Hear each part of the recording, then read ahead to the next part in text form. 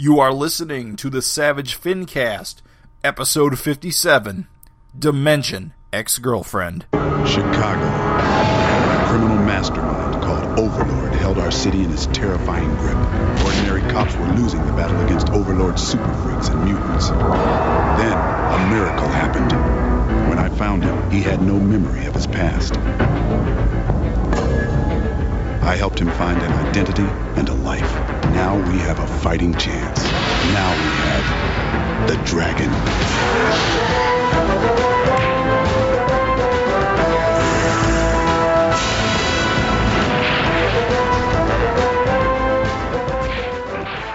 This is the Savage Fincast, the show that was Hydra all along. I am Jim Purcell. I'm still sleeping. I'm Craig Olsen. And I'm Raven Perez. And we are back again with a new episode of the Savage Fincast, where this episode we will be talking about Savage Dragon 223, the latest issue. Wow. Too good. Yeah. This is going to be a good one. When that cover dropped, I was really excited about this issue. Buckle up. It's you're in for a ride, this Fincast. Is this a good issue? That's all. I'm just saying, before we even, get started, what a treat ahead. Way to bias our viewers. I know. Sorry, guys. Now it's all let down from here on out. We've just hyped it up. As we pick it apart and hate it in the end. So, first I got to just say that I took a little trip to Pittsburgh last weekend. Oh, yes. Exciting times, I heard. Bumped into a shady character. The world's tallest midget. A lot of dangerous element in Pittsburgh. You never know who you'll run into. Yeah, so, I met you, Raven, for the first time. It was a kind of a letdown, but... Not as cool as on TV. I fart when I laugh. A lot cooler. Yeah. No, but it's been 5 years since we've been talking Savage Dragon on the Fincast, and finally met face to face, which was kind of a cool thing. And it was just like the movies. We were both like, backing up, looking at our smartphones, like, where is he? Where is he? And then we bumped into each other and turned around. No, what really happens? He scared the shit out of me. So we're texting or whatever, and he's like, "Oh, I'm at your hotel." I was out with my wife, and I'm like, "I'll be back in a minute." And we were walking on our way to the hotel, walk inside the lobby, and I'm looking at the woman behind the counter, and out of nowhere, this dude jumps out and yells, "What'd you say, Savage Dragon or something?" I jumped out from behind a column and yelled, "Savage Dragon!" And I jumped like 5 feet. Craig assumes his judo chop position. I don't know what the hotel staff was thinking, but... She laughed because she knew. Like, I super narked. I was like... Hiding like a creeper.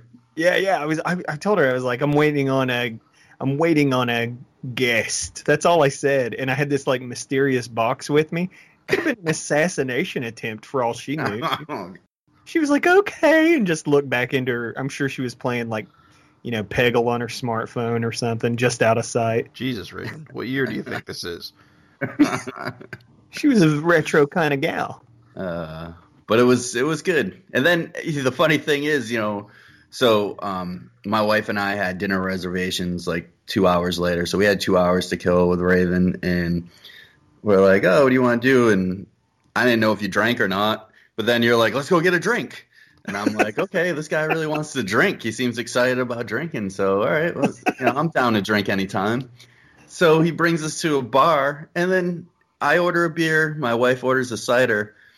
The waitress or the bartender goes to Raven, and he's like, "I'll have a Mountain Dew." Nice. I'm like, "Oh, I thought this guy wanted to drink." And then he's like, "No, I don't drink." I recall him telling me that at some point. But you seemed like so hyped on it. Yeah, he really wanted that Mountain Dew. He was like, "Let's get you guys liquored up. Where do you want to go?" Fountain drinks are the best at bars. Because they're free. The dangerous element. My wife was just like, after, she's like, "We could have just gone to a coffee shop." I was like, "Yeah, I know. I don't know." No, I hate coffee. Yeah. I just, it's more fun. It was a more fun atmosphere than a coffee shop, Yeah, it's true. There was bar and fries. We had fries. It was good. We screamed over sports TV. It was the bomb. We spoke in Yinzer speak. Mm-hmm. I gave him the tour of everything, you know. All those sweet Pittsburgh turns of phrases. Raven had no idea where he was going in the city. We rando bumped into people. I was like, Pittsburgh is real small, and like a dude on the corner turns around and is like, "Hey, Raven." I was like, "What?" Yeah, see? And he's like, "Do you know where you're going?" Raven's like, "Yeah, just over here." The guy's like, "No, it's not over there. It's over here." And then we start walking. He's like, "No, you're going the wrong way." Sorry, Raven, not to blow up your spot. It's all good, narc. You narked me out. And I just assumed like all the artists in Pittsburgh got together and just hung out in a gang, like Tom Sholey and Jim Rugg and Ed Pisker, I guess. Mm-hmm. And I was kind of let down when, you know, and even Dandy Don Simpson. I thought you guys were just rolling like a tight comics gang, but we're just not allowed to talk about it. Yeah. That's the thing. Like when you asked, I was sort of like, oh shit, I'm in trouble. He's asking about the secret comic artist club. I dare not say anything. He'll want to see it next. You know, how do I divert? So I've always assumed Pittsburgh was some sort of Mad Max dystopia. It is. That's not far from the just bridges. Nah, it's a gorgeous city. I tell you what, I'd never been. My wife and I live in Philadelphia. It was like, I don't know, a 6-hour drive or something, but it's a real easy drive because it's all like the back country to get there. And so we decided just to go for a weekend, and it was fun. You have it's a nice city. It's clean, and it's, you know, you can walk everywhere. It's a cool city. So if you live close enough to take the drive, I would definitely suggest going to visit Raven. I'll knock on his door, bring him some pizza. I'll come out for a pizza. He's only available between like 3 a.m. and like 9 a.m. or no, is it? No, you're working between those hours, but then you're sleeping and then you're working on your comics. So there's a small window, right, between maybe 4 and 5 or something like that. Essentially, I am awake more hours of the day than asleep. So there's a good chance you'll get me. I'll be around. And I'm always down. You know what's funny is you say that as a joke, but I'm always down to hook up with a Savage Dragon fan. Show them a good time. Come to the Steel City. We'll talk Savage Dragon, nerd it up.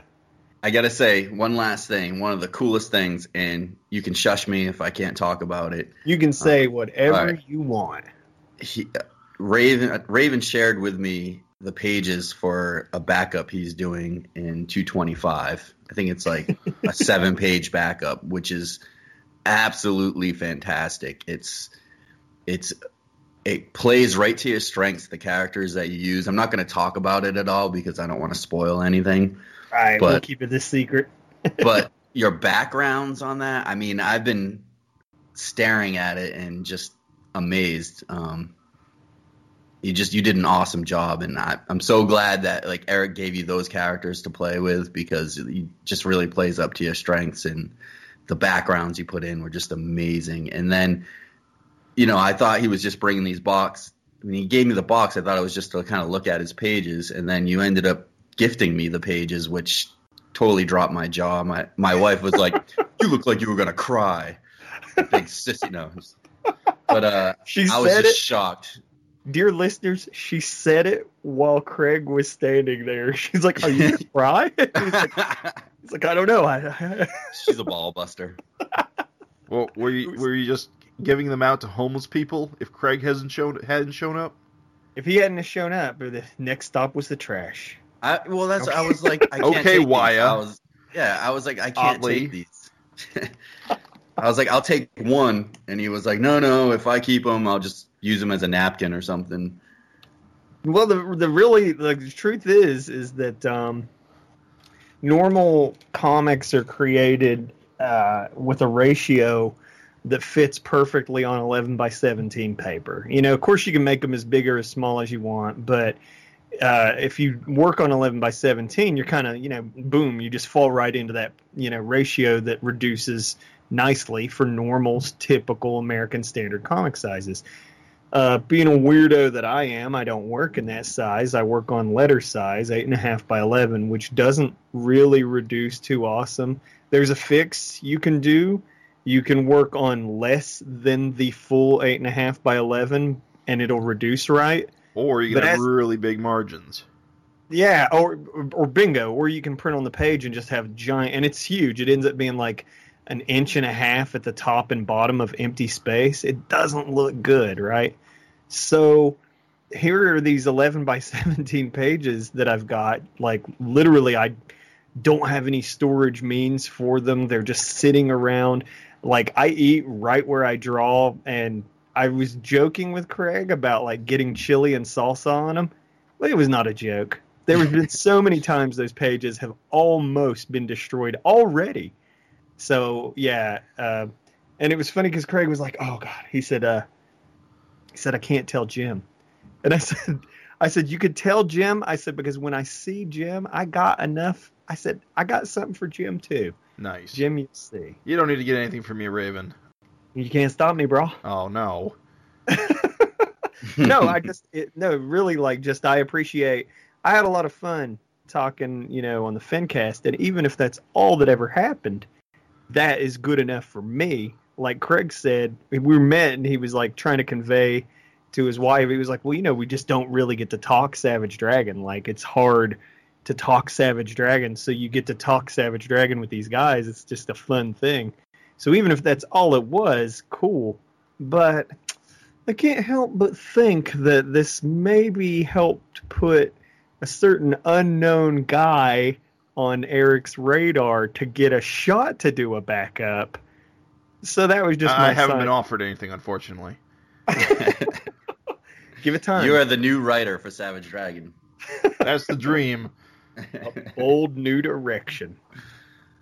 But at any rate, it was just a thanks. Thanks for the opportunity. It's always a lot of fun. And again, I'm an artist, so I draw every single day of my life. It's just the least I can do. It'd be like if you went to a plumber's house and he gave you a toilet. You'd be like, well, you're a plumber, so that makes sense. Got spares. Got them. Got shoes. I have to say, though, I mean, really, the listeners out there, you guys are in for a treat with Raven's backup. Like, I can't wait to see it in color on 225 with the letters. I mean, it's amazing. You can tell what makes an amazing backup, too, are when an artist is a fan of the book, and you can tell. So I will give away something that's not big deal, but you managed to fit a John Day in and a Boom Pow Tacos sign. I think the only thing you didn't get in was like a Guy and Duder reference. No, that is legend. It'll destroy the world. Or what's the toilet paper one? When you gotta poop. But no, it's really awesome. I think longtime fans and anyone, but I think it's a special backup. It's really cool. Well, thank you. It hit right in a sweet spot of just time. Normally I have, and just again, if you want a little just like behind the scenes to go with your backup page's story, there is he did sort of, say, hey, do you want to do something? And like, it was the worst like thing in the world. You're talking about Eric. Eric was like, hey, do you want to do something? And like, I actually was like finishing my color stuff because I had like extra no time. So it killed me to say no, but I knew I'd do a shitty job if I said yes. And so I said no, and it like took, but I told him, I was like, later, I was like, I'll be done in just like a few months. I was like, and I'll definitely, just as soon as I'm done with this, I'm definitely good. Well, an entire year passed, right? And I wasn't going to harass him about it, but an entire year passed. And then later he's like, hey, still want to do that backup? And I was like, oh, yeah, dude, let's do it. That's so awesome. That's awesome. So it hit right as like the fates, like I had a week off just as he asked me to do that. So that was like just boom, like a pure week poured into those pages. So I made sure to make them sing. Awesome. So should we get into the news? So I can't wait to read about the new adventures of Beast Boy and Feasel.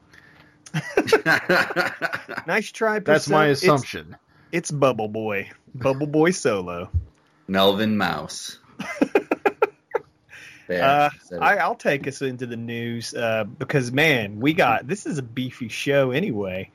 As if we didn't have a killer issue to talk about. We got a good show, like lots of stuff on here. So, if the first news item, Savage Dragon is crossing over with Cena Grace's Nothing Lasts Forever. On April 1st, Bleeding Cool reported that Dragon will make an appearance in Cena Grace's upcoming memoir, Nothing Lasts Forever. Cena is known for drawing Lil Depressed Boy, writing Iceman, and editing The Walking Dead. He has a line of autobiographical comics that he's been publishing in recent years. And the April 1st story, the date of the announcement made us think that it was an April Fool's joke, but actually turns out it's real. You can see the preview pages. Malcolm is riding the elevator with Cena. So it's kind of cool. For some reason, I thought that the April 1st news item was that he was going to do a backup in Savage Dragon 200 in his style. But I don't know. I thought it was just a crossover. I may have misread that at the time. I believe they generically made it like a crossover. Okay, maybe I assumed the joke was that it was a 200 backup. It was pretty good, Malcolm. Oh yeah. So do you think it was an April Fool's joke at first, and then he went back and wrote it in? It's hard to say. It could be. I mean, honestly, like, they're just riding the elevator together for all I know, so it could be shoehorned in there, but it's neat anyway. Yeah. I know you got to think, like, Cena being around just Kirkman, and Kirkman's a Savage Dragon I'm sure fan. he's a Walking Dead fan also. Well, yeah. He's been known to like it, I'm sure.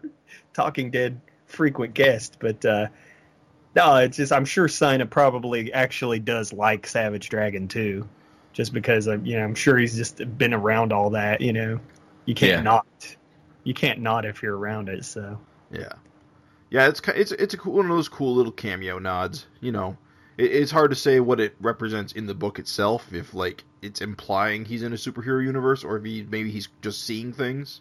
Because I get the impression he might just be seeing things. Yeah, that's what I get. I think it's just a silly little one-page thing. Feels like a throwaway. Yeah. But anyway, it's got Savage Dragon in it, and it's news. Therefore, we are obligated to report on it. It's our duty. Yeah, unfortunately, I haven't read much from this guy. I always did the Little Depressed Boy books. I can sort of see their appeal as an autobiographical thing. I will say that I read the Savage Dragon preview, and I was like, neat, and just kept reading more pages. And it actually seemed pretty cool. So I think if you haven't read an autobiographical comic, they usually are pretty cool. Yeah. And this one seemed pretty good. Like, the rest of the preview pages kind of sucked me in. So I was like, yeah, maybe give it a try. I'll probably give it a shot when it comes out. Yeah. So our next bit of news is we got solicitation for Savage Dragon 226, which is kind of surprising considering the question marks hanging over 225. I kind of thought we'd have like nothing until at least then, like no cover, no solicitation. But instead, we are moving forward, and implications are implied. So issue 226 will be a self-contained issue with Trump seemingly appealing to the main. Issue 226 will be a self-contained issue with Trump seemingly appearing as the main antagonist of the comic. Yes, that Trump, I'm afraid. So the solicitation copy reads, quote unquote, trumped, quote, end quote. When a tyrannical madman assumes command of the United States, aliens are deemed a threat to national security and targeted for elimination, and that includes Malcolm Dragon and his family. With a country turned against him, Malcolm Dragon fights as he's never fought before. Savage Dragon Comics comes with our highest possible recommendation. A tyrannical madman assumes command of the United States. I love it. Oh, man.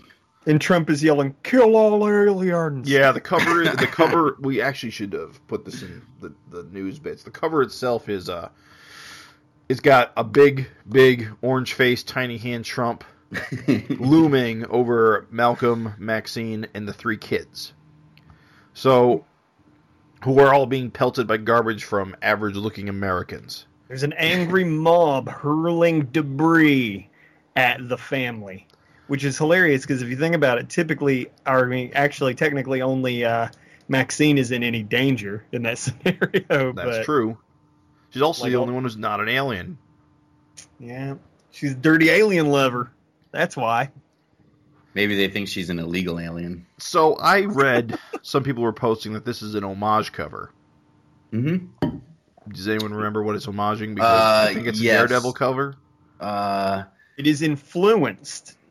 Right, because it is a homage. Yeah. He said he originally was going to do a more 1-to-1, but it ended up creating, because of the family, it ended up creating like awkward positioning. So he decided ultimately to just make it be influenced by that cover. I couldn't believe somebody saw it, because when you see... Yeah, they don't look anything alike. No, they don't. Composition-wise. I thought it was you, Eagle Eye. Who, me? Yeah. I've never read old Daredevil. You're always spotting the homages and references. Yeah, not the really obscure ones.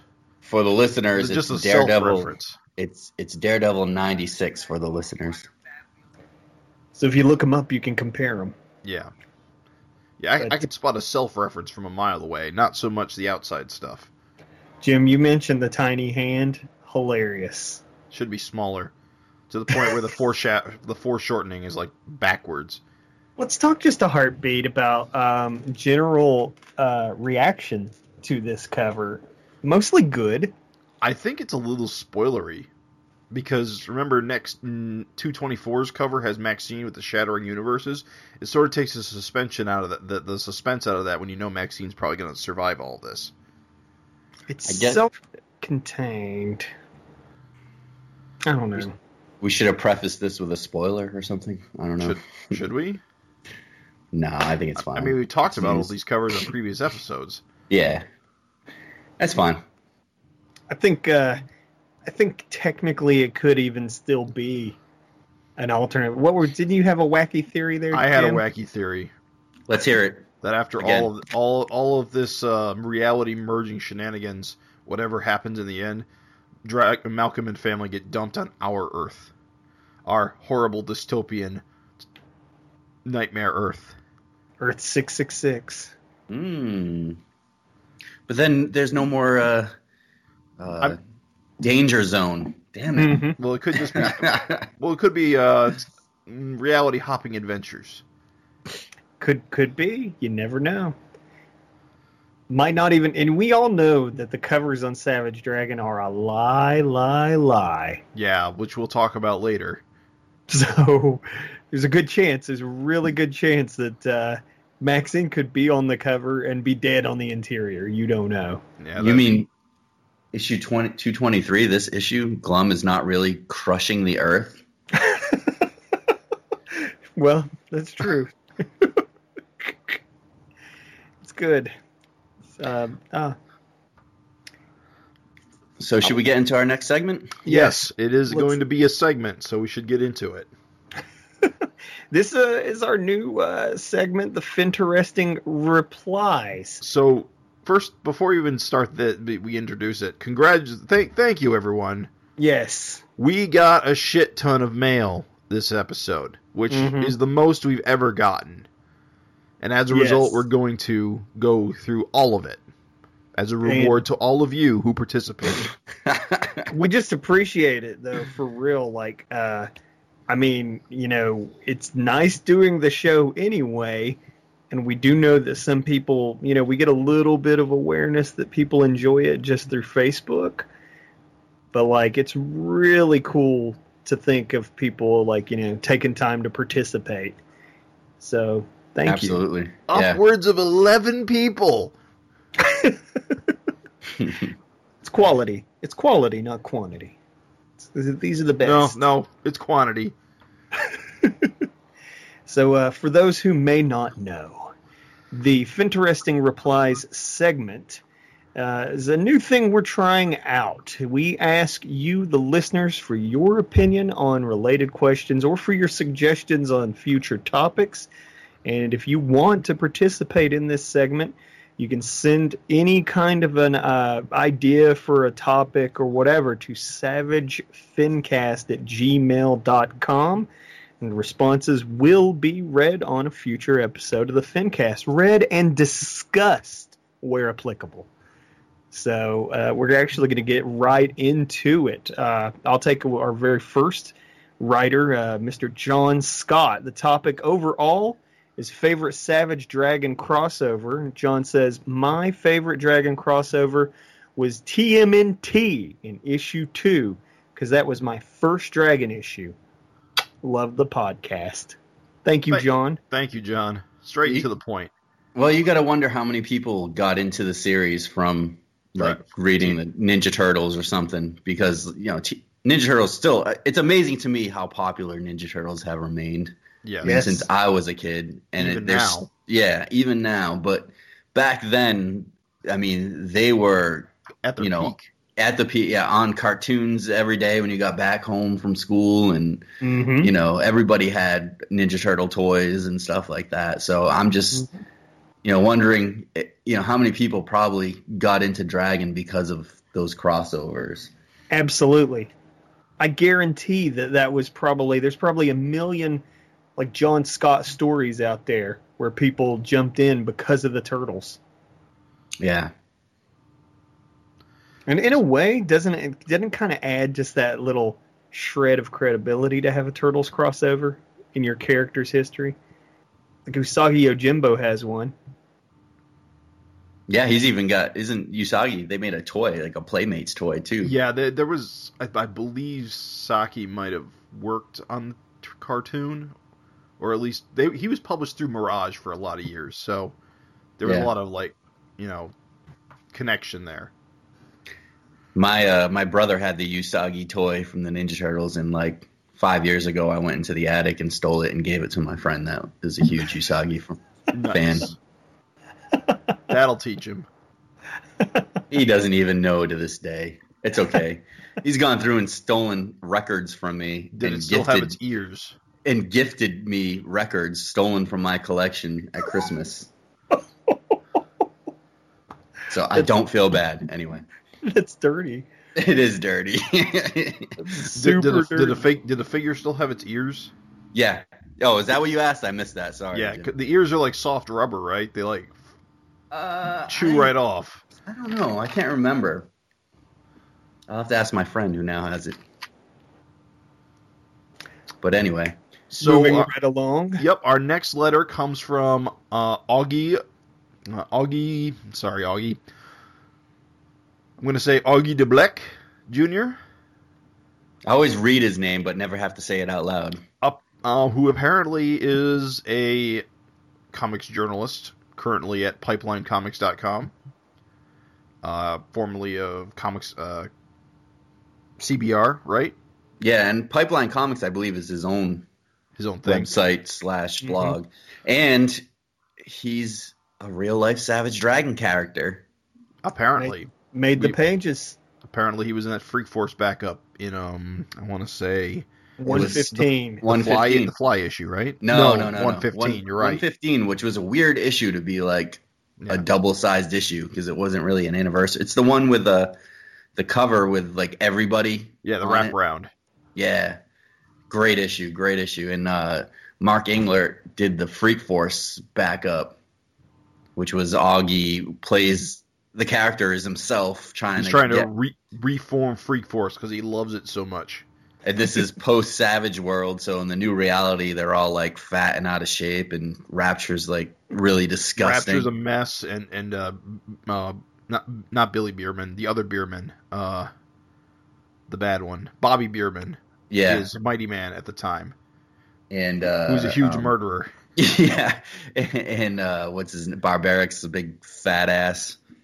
I still have that image of Barbaric, just Porky with the crappy carnival pants on. They were children's show hosts. children's show entertainers. Yes. Doesn't Rapture have like a big wart on her face? Yeah, she's a real mess. Yeah. Downhill. So Augie's letter reads, two come to mind. Number one, the early Teenage Mutant Ninja Turtles Savage Dragon crossover, just for the way that one ended and the second begins, picking up the dialogue in mid-balloon so that they could spread out the word shit across two comics without anybody specifically saying it. So awesome. Also, the Turtles are an amazing set of characters because every artist draws them differently and they always look cool. They're the litmus test for any artist. Can an artist draw good Turtles? If they can't, they might as well be dead to me. Harsh. Number two, Freak Force number 10, because I love Freak Force. No kidding, Augie. And this was their biggest crossover with Dragon. Remember Joey Finkelberry? So beloved was this issue that it is reprinted in the Savage Dragon Greatest Team Up trade paperback. Yes, it is, I believe, along with Star and I think that backup with Ricochet and Rapture, if I remember correctly. Maybe not. Maybe that's a different book. I'm getting off track. Anyway, he says, keep up the great work. Two things. One, yes, I love Joey Finkelberry. To be honest, I've only ever read that issue of Freak Force. I'm way behind on Freak Force. I really should read. It is a good series. Yeah. I wish they would come out with a trade for it or something. But I love when Joey Finkelberry came back in issue 100, and he had basically as a Cyberface's enforcer, where he had basically murdered every Marvel and DC superhero you could think of. Yeah. There was like arms and like Thing's arm and like Thor's hammer or something like that. I don't know. Yeah. Gotta wonder where that kid's gotten up to, because you always want to see him and Zeke fight. Wait, he and Zeke did fight in that first appearance, didn't they? Man, I can't remember. Yeah, it's been a while. Wiki. I do like that Augie, right after John, is another Turtles Dragon crossover. Yeah, that's funny too. Boom! So now I want to say something real quick about that though.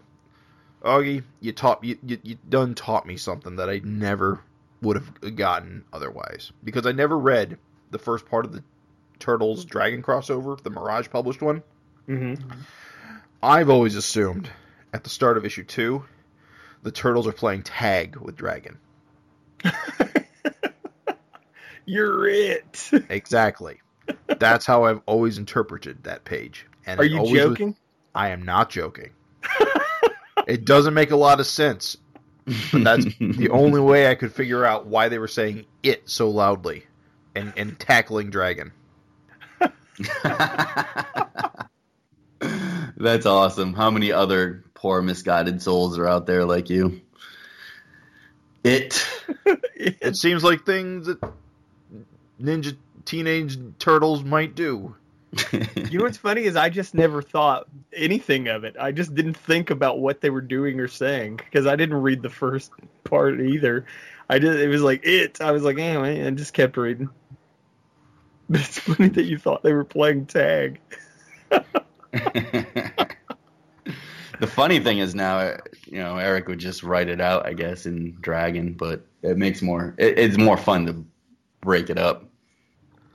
I don't know if it was a point where maybe you just... It was probably the Turtles couldn't say it in their book. Oh, yeah, you're right. I was going to say probably it had to do with keeping the Turtles' image clean. Gotcha. If I had to guess.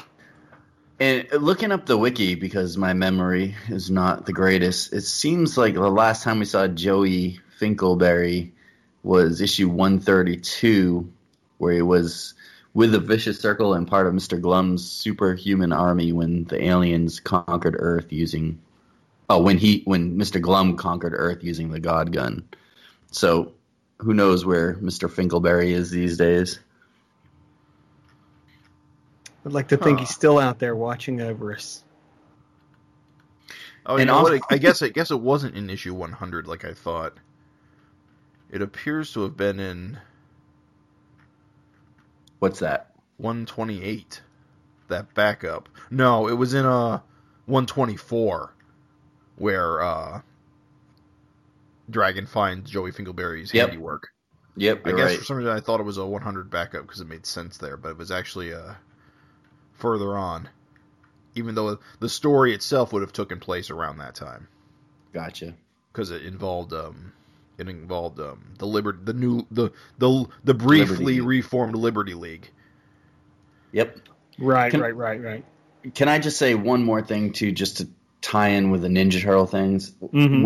When the Ninja Turtles appeared on that cover with Savage Dragon on issue 2, I remember just my mind being blown, like, oh my God, Eric's gonna draw the Ninja Turtles, and I was just so psyched to see that, and it was just mind blowing back then. Like, you know how Augie said, you know, it's a litmus test for artists if they can draw the turtles, and I just thought, you know, that was awesome. And then when the Ninja Turtles got their own Image series and Eric was doing the covers, Mm-hmm. Yeah. it was just amazing. I was like, man, I want to see like a full Ninja Turtles issue by Eric, you know. And you know, that's the closest we got was the team up with Dragon, but Right. it was satisfying. It was really cool. Bittersweet on the heels of issue 222, where we were denied. Yeah, go through that story again for the listeners. So that's the It was anniversary. our last chance before having to wait to 222. So it's 200 issues since. Is that, or what was it? There was 2 and 22, and then he was going to nab them again for and 222. So they appeared in issue 2, issue 22, and then 222. Gotcha. They And also so- cameoed during Barbaric and Ricochet's wedding too. But now, since they're sold to Viacom, is it? Yeah, Yep. the rights It's too were just difficult. were too wonky to make it work. Yep, just too much, legal, which is, hey, it's Because you got to go crappy. through Viacom and you got to go through IDW. Gotcha. Yeah. So it became like just way too much. Yeah, which is sad. It's a bummer, but it's all good. We got our memories. All right. Well, memories are good. You want to go on to the next one? This Well, is yours. So Okay. Marcos in New Jersey writes, "Hey guys, not sure if I'm late on this one or not, but just listen to the last podcast. I guess my favorite Dragon crossover would be Mirage Studios TMNT crossover and the Superman ones from DC. Love the show, and I'm a longtime Eric Larson fan, one of my all-time favorite creators ever." So thanks, Marcos, for writing in. Sounds pretty unanimous that, like we were saying, a lot of people maybe jumped in to Dragon with the Ninja Turtles, or at least were huge fans of the Ninja Turtles at the time. a lot of Yeah. fan of two-toed green guys. The one thing he brings up is the Superman ones from DC, and I'm not sure if he means just the Superman Dragon Metropolis, or if he also means the Chicago one, which was out of Probably both. Image. But that was great, though. I mean, that was really cool. It was John Bogdavine. How do you say his last name? Bogdanov. Bogdanov. John Bogdanov is a great artist, and I thought they picked I thought he was a super good choice to draw the Savage Dragon Superman Metropolis. It was a trade. It wasn't even. It was an original graphic novel. It was square. Yeah, square bound. And, I believe Chicago is the same way. It is. Yep, yeah. they are. And it was a gorgeous issue. I think he did the art justice. I would suggest if you haven't picked it up, you give it a shot. And definitely, I mean, it goes without saying to pick up the Chicago one because it's Eric's art and good old, is Klaus Janson the inker on that? I can't remember. I do not know. But that's gorgeous. I actually own a page from the Savage Dragon Really? Superman Chicago. Yeah. Well, And I it's- believe at the time you bought that, it was like one of the few Dragon things you could buy because yeah, Eric wasn't well, breaking this up is- his issues. Yeah, this is, I don't know how many years ago, 12 years, 10 years ago, and Eric wasn't selling his original art. So if you wanted something with Savage Dragon by Eric, pretty much the pages from Superman, Savage Dragon, Chicago are the way to go. And it's a good issue. It's the page I have. I didn't have a lot of money at the time, so I don't even think it features Dragon, though. But it's got Overlord, and it's got Howard, the cop, Right. and he's shooting at Overlord, and it's got Chris E's lettering, and it's one of those pages where Chris E would do his sound effects of like the blam, blam, blam, blam, blam, and he does it like 10 times. like a gun shooting or something. Right. And it's amazing to see on a page, and it's a beautiful page. I forget. Inked by Al Gordon, by the way. Oh, all right, Al Gordon. I'm sorry. Yep. Oh man, Al Gordon's a classic Superman artist. Colored by Ruben Rude. Mm-hmm. Who did the earlier Savage Dragon stuff? Just saying, it's kind of just killer team. Alex Ross cover on that Chicago book. Oh yeah, gorgeous. And I think that was over Eric Pencils too. It was. So it definitely was. Yeah, you can tell. It's fantastic. Like Chicago, I haven't read Metropolis, but I mean, I take your word. And of course, Bogdanov is the bomb. Like his art is great. But I can vouch for Chicago. That is rock solid.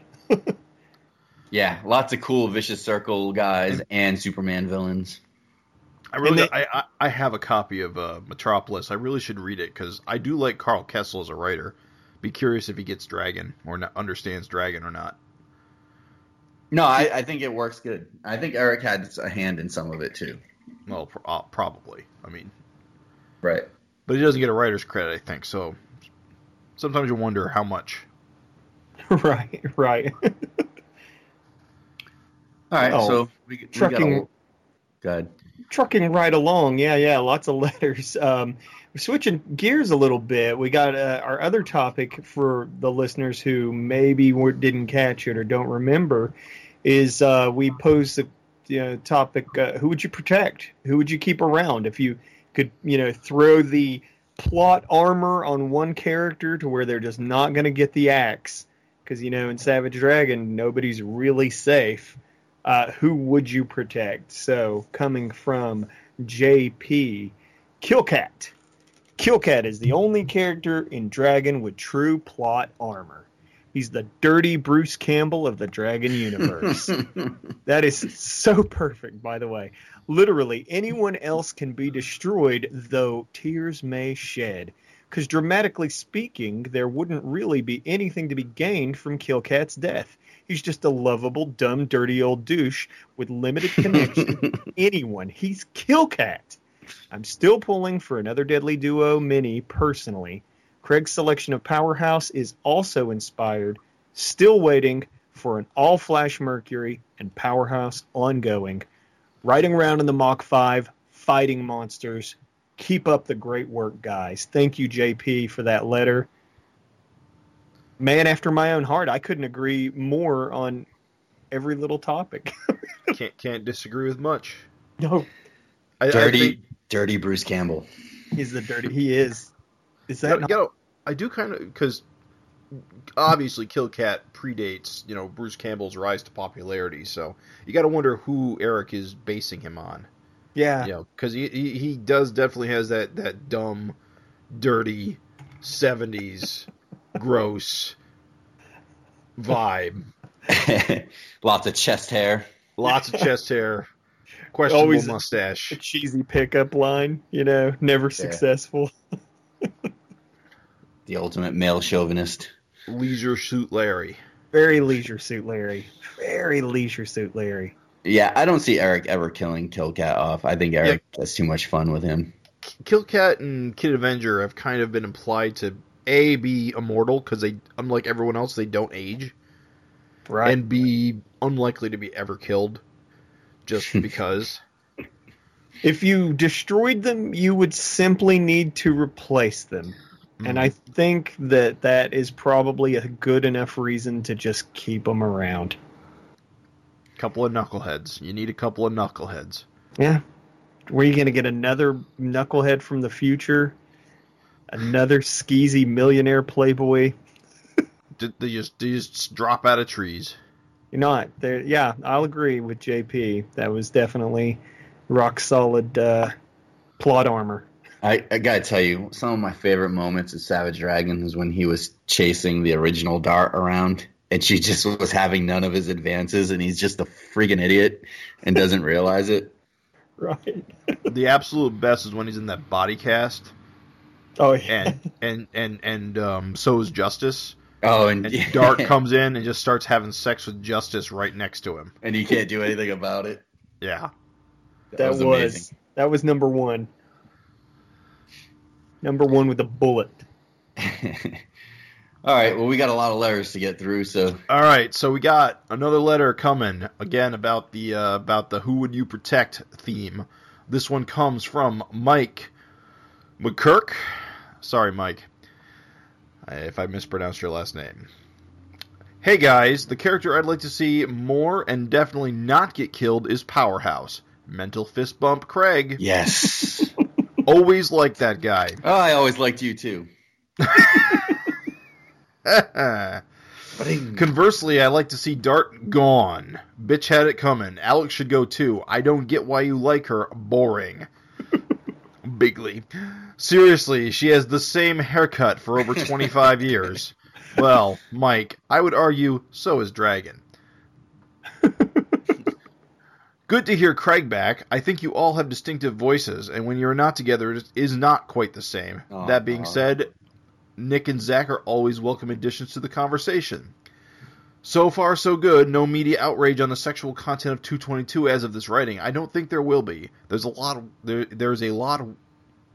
There are a lot worse comics out there. Manga, anyone? I'll leave you with this, even though you might not get a lot of email responsive. Ha, Mike! Joke's on you. People are listening. Just keep calling out your email just like you did in this episode. P.S. I would love SavageFincast@gmail.com. SavageFincast@gmail.com.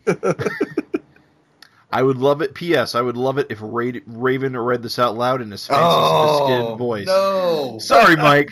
I'm afraid I drew the number this time. No! That is incentive for you to keep writing. There you go. Yeah, his turn will come.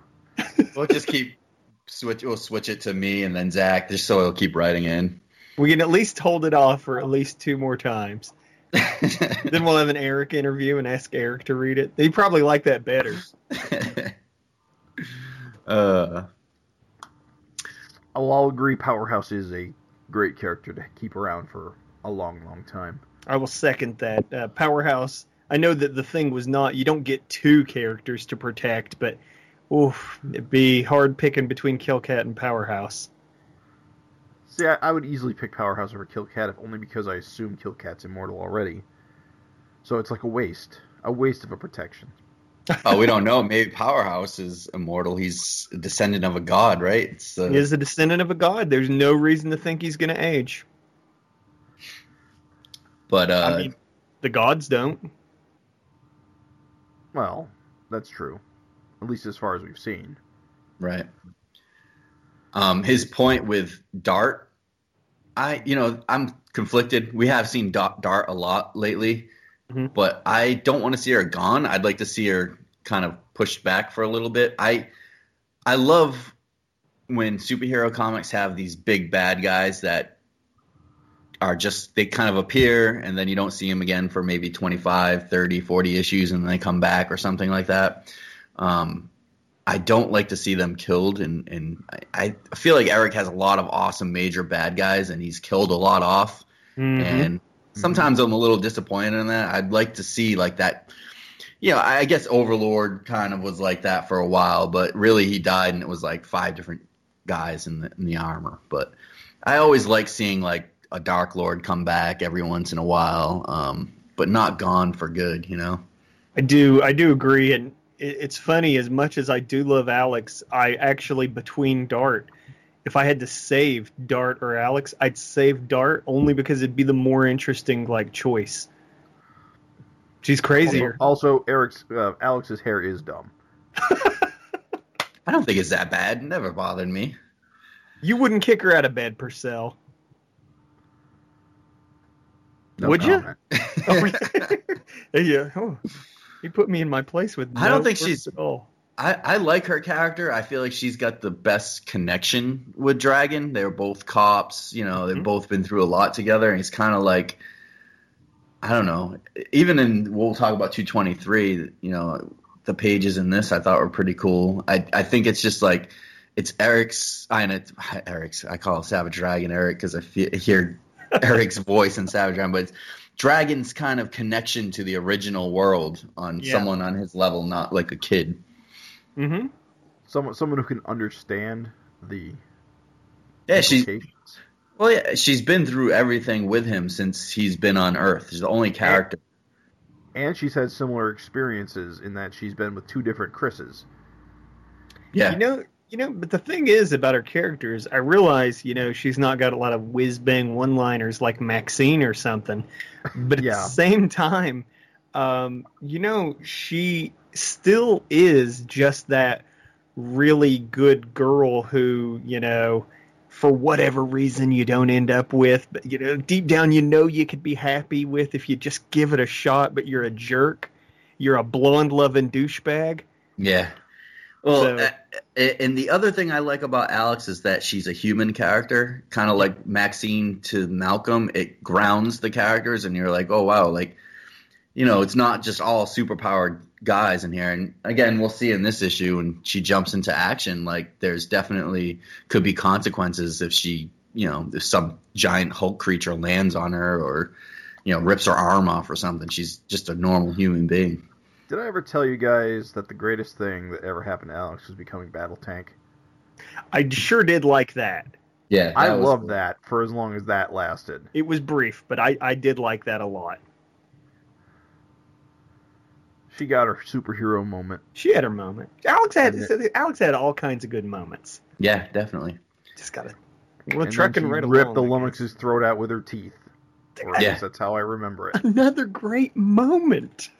And that was like in the middle of like Eric's run, what was like family friendly, like that for a while, and then with that issue, it just like was jarring. It was like, okay, that issue not only had her killing the Lummox, but it also had Jennifer ripping Deathseed's head off. Well, and it had Alex in like a tank top, like blood soaked with like her nipples popping out. That's true. It was an awesome end to the family era. I was like, oh. It just was so extreme, though. It's like, we're not going to dip our toes in it. We're just diving in. One minute Savage Dragon's busting the Candy Man. And then the next issue, Alex is in, like, soaked to her nipples in blood. It was good. It was a nice change of gears there. So should we move on to the next one? You get the pleasure of this one. Good luck, Craig. Okay, our good pal, dare I say, letter hack to the Fincast show. Mm-hmm. Certainly not stars. What's that? I said we're certainly not stars. Yeah. Soteris Gravis, good friend Soteris. He writes, Fincast crew, nice to have Craig back this episode. Almost as cool as having Dragon back in action in his own book. As for the Finteresting responses, I'd have to go with a three-way tie where, sadly, no one's having sex. Amid a plethora of awesome characters, I'd choose Fountainhead, but under one vital proviso. He'd have to undergo LASIK laser eye surgery, thus bestowing him with the ability to shoot lasers from his sexually suggestive eye socket. Next, it would be Dung, whereupon, following 10 long intervening years, culminating in his eventual death, the entire issue would be a backstory info dump commensurate with a shitload of excrement. Jesus Christ. Lastly, it would have to be John Day, where it's revealed that he's actually a long-lived Marvel Watcher-type character who gets off on watching Dragon and Malcolm scare women with their oversized genitalia. P.S. Disregard this entire letter. My real response would be Powerhouse. A chicken man that's so paranoid he feels he still needs to wear a domino mask to protect his identity will always get my vote. He's an iconic, visually striking character who's been part and parcel of this book, and he deserves pride of place in Savage Dragon. P.P.S. Hats off to this episode's non-title of Sideways Monkey Mouth. Way more classy than, say, Axe Wound. Oh. This letter wins. Sorry. Great. Soteris always writes in some amazing stuff. Love it. He will not let us forget about Fountainhead. And the major screw up of you guys thinking that lasers are shooting from his eyes. Sploosh. Just like a laser sounds, you know? Like a laser sounds. Sploosh. Splish splash. Let's make a whiz on the electric fence jokes, you know, like the laser right out of your penis. Idiots. Oh. I love his sentence about dung where he references excrement in like 6 different words in that one sentence. I like that it's even an info dump. Even an info dump. He worked the shit out of that. A backstory info dump. A shitload of excrement. You know what's funny about him joking that John Day would be revealed to be a Marvel Watcher style character? Is I always wondered if one day Eric was going to bust out some like insane explanation for all the John Days. Yeah, I think that's an awesome, like, as much as that's a joke in his letter, minus the, you know, checking out Dragon's genitalia. Right. I think that's awesome to be, it's almost like a glitch in the Matrix where, like, you know, this one guy keeps appearing. He's just kind of watching and recording everything, a Watcher style. It would make perfect sense, and it would be kind of awesome to have, like, a little backstory on that, or, you know. He's the writer of the in-universe Savage Dragon comic. It's funny because it doesn't need that. I mean, it's okay to be a throwaway gag, but it just would be funny if, like, he busted that out as, like, a plot twist one issue. Yeah. Yep. Also, Craig... Where, like, Malcolm wakes up and he's surrounded by an infinite number of John Days. Just like... We need you to save the world. You are I mean, it would be a cool little Easter egg type thing to longtime fans to finally, like, have a little story or something, even like a little 3-page story in the back of the book. Just a funny throwaway thing, but cool stuff. Craig, before we move on, I just have to ask, as the originator of Sideways Monkey Mouth, do you feel that it is more classy than Axe Wound? I know I've heard Sideways Monkey Mouth somewhere before, so I can't claim that I originated that. But I don't even know where I got that from. It's just always stuck in my head. It's like one of those things, the first time you hear it, you're like, what the fuck? Right, yeah. I had never heard it before you said it. But then when you think about it, it's kind of hilarious. Mm-hmm. I gotta say, I think it's a little classier than Axe Wound. It is. I'll agree with that. Jim? Or Gash. I'm not sure I'd use the word class.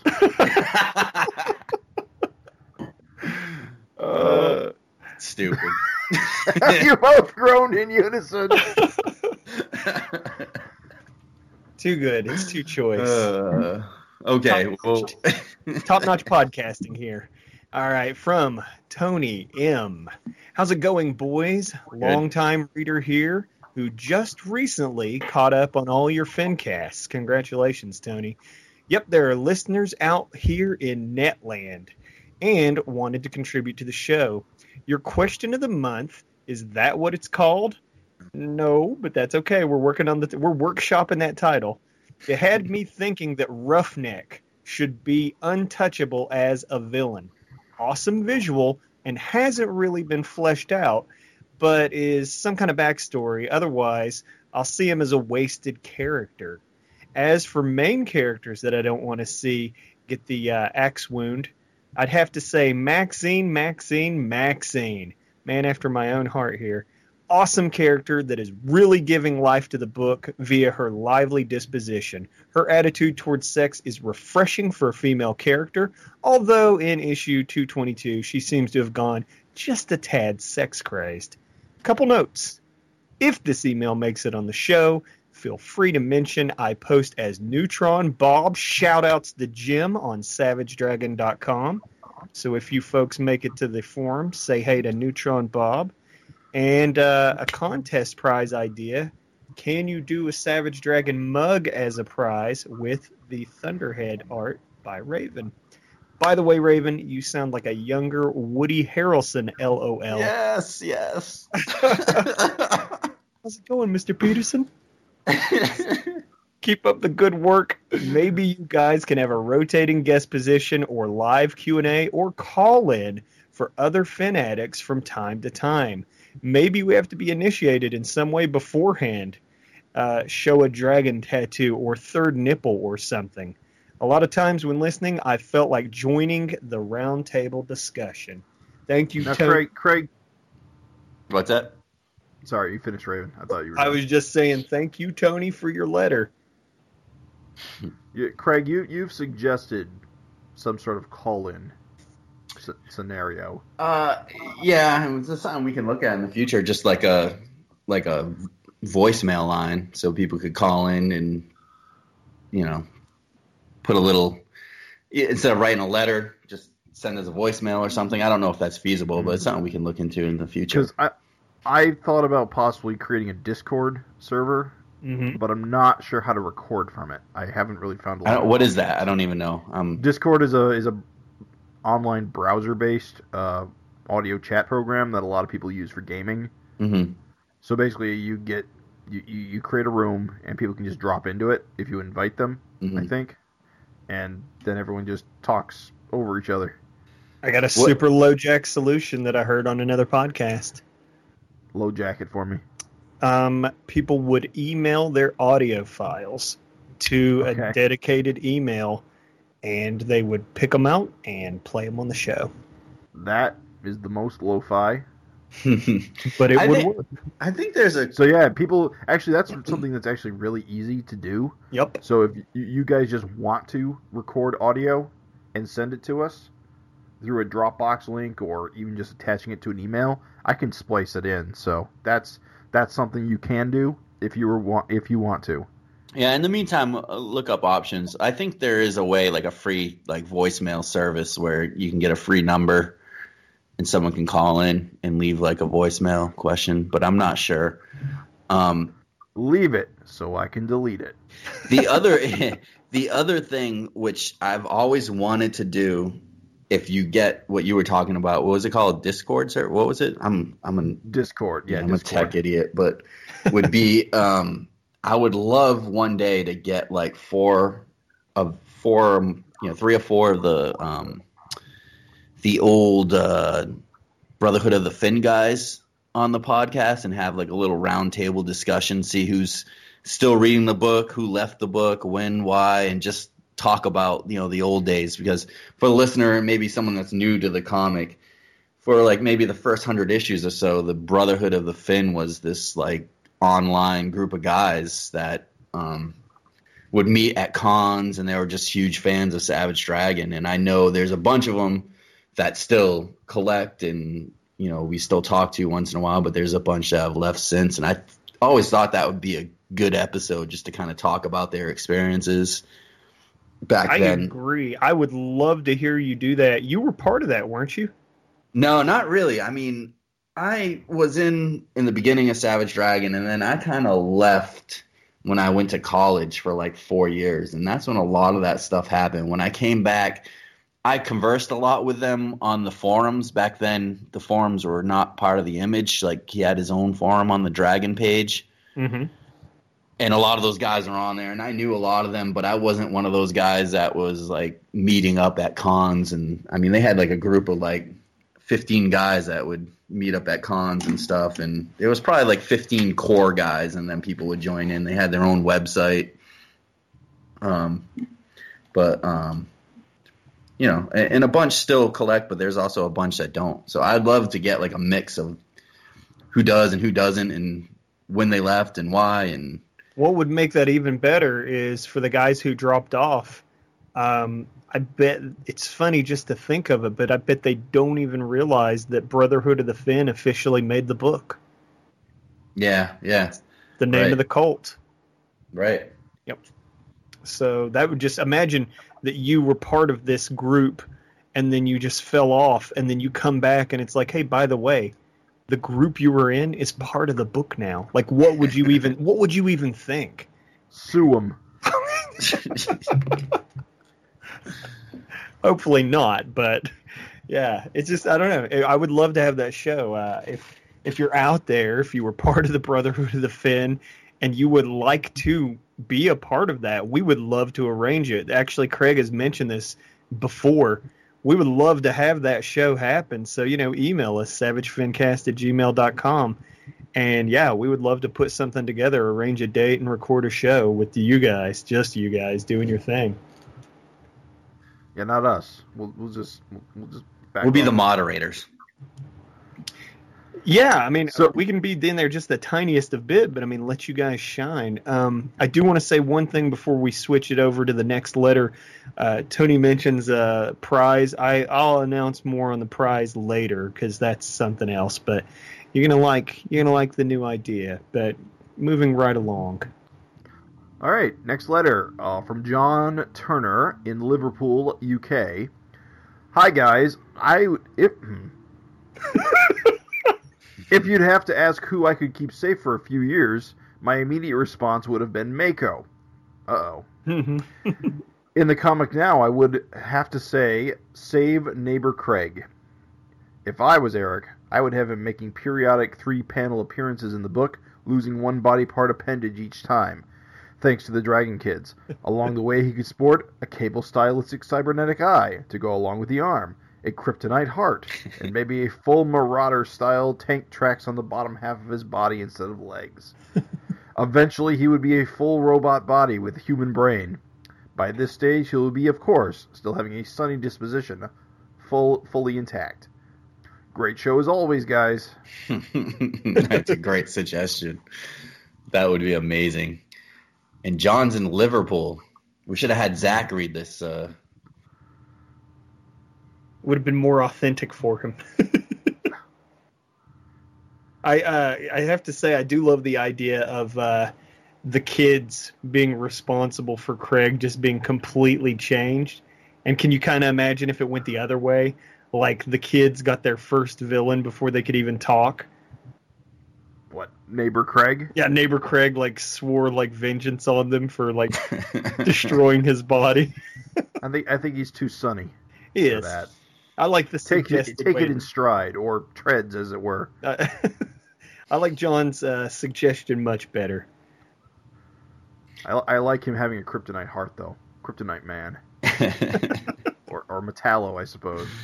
I would have never thought Neighbor Craig in a million years would be the guy to save, but amazing. Great letter. I think that would be a great gag. Yeah, I never saw him getting a vote from anyone either, but yes. Neighbor Craig and Melvin Belko can go to war. All right, let's move on because we've got a lot of show left to go. Yes. Dakota Bell writes in, "Hey guys, first time sending y'all an email, sending in a response to last week's episode. Who would I spare from the Wrath of Larson? Well, my favorite bunch of supporting characters have always been Freak Force. Seeing them all together again in the new Mighty Man one-shot was awesome, even if it was brief. But I can only save one, and I don't think it's any of the obvious picks. Super Patriot? Nah. Barbaric? Nope. Mighty Man? No, sir. Ricochet? Dart? Rapture? Too late for them, unfortunately. I choose Hortus. Hortus is my favorite character in the book. Love her design. I'm a sucker for the reptile-themed characters. Oddly adorable despite all the spikes, and she's just as fun whenever she pops up. Oh, and she's just fun whenever she pops up. Dated a Ninja Turtle, saved the world from the cosmic cops on accident, took care of Angel when Dragon was away, married a robot. Barring Universo eating the original Imageverse, I've figured Hortus would always be safe from Eric's spontaneous murder urges. Hell, when Rex mentioned they were moving to Washington, I was assuming Eric was going to retire that bizarre family like he did with Alex. And then Rex got murked by Glum. Ever since, I've feared for the safety of Hortus, and Dixie too. I hope they never share Rex's fate. Would love to see them more often, too. I mean, hey, Dixie's not that much older than Dragon's triplets. Who's up for a superpowered playdate? Great episode as usual, by the way. Keep up the awesome work. Great letter. I feel like Dixie's one of the oldest. I think she's older than Mighty Man. Really? Betsy? Betsy. I think she's older than Betsy. maybe. I think Dixie might be older than Betsy. Please feel free to correct us. But I think it feels like she is. I think she's younger, though. She's definitely younger. That's Malcolm them. Never mind, I was about to say something stupid. But Dixie is, I think at least she'd be, as Dakota suggests, Dixie'd be in their, range. Right. It makes sense. And she's got powers because she's half Dimension X alien, half other alien, half human. Right. You know, Horridus is half human, half alien. Yes. No. Yes. That's like her origin. Yes. It's kind of funny. We've never really that's never been explored. Like the alien race. Yeah, we've never really seen them. I don't think. You never know when they're going to show up later, but I think you're right. I don't think they've ever shown up again. Right. I do like that she uses the term when she said Eric's spontaneous murder urges. Right. You need to make that a Fincast title. Spontaneous murder urges. Fincast episode, whatever. I do have to say that I didn't see anybody choosing Horridus, because the funny thing is as the letter suggests, when you think of Horridus, I kind of lump her in there with Kill Cat. As just she's survived the axe so long that I do kind of think of her as safe. But now that this letter mentions it, you're right. Rex got killed. That was her husband, so there's really no reason. Man, it's going to be sad when Horridus dies. Yeah. She's a simpleton, Well, I don't know. That's the thing. Is that she always was until she married Rex, and ever since she seems to have matured significantly. Every time we see her, she seems more on top of everything. Like in this latest Mighty Man, she definitely seems more on the ball than she ever did previously. Yeah. And we haven't seen that much of Dixie either. Like, I'd like to see now, because I didn't even realize how old she was. It's hard to keep track of all that, and especially when the character doesn't appear much. But I mean, you're right. She is kind of an older kid now, and so she should. I was legitimately surprised that she wasn't in the Horridus spot in Mighty Man. Oh yeah, so for the listeners, we haven't talked about Mighty Man yet, but we'll be talking about it in a later. But it's episode. a return. Spoiler, but not really because the issue's been out. But it's a return of Freak Force, and so we've seen a bunch of replacements of characters, and I get what you're saying. Like, that would have made sense. Yeah, but she's a little young too yet, I think. Yeah. Yeah, but so's Betsy. So, but she's a full-grown man in Mighty Man mode. So, still though, if we do see more Freak Force, it would be really awesome to see Betsy and Dixie interact. Yeah, definitely. All right, so should we get to the last question? Good letter, though. Thank you very much, great. Dakota. Lots to chew on there. Here goes our very last letter. Sorry, folks. This was just a milestone letter writing episode. So if you've loved it, thank you. If you've hated it, don't worry. This is pretty rare. But our last topic, hopefully topic. Not rare.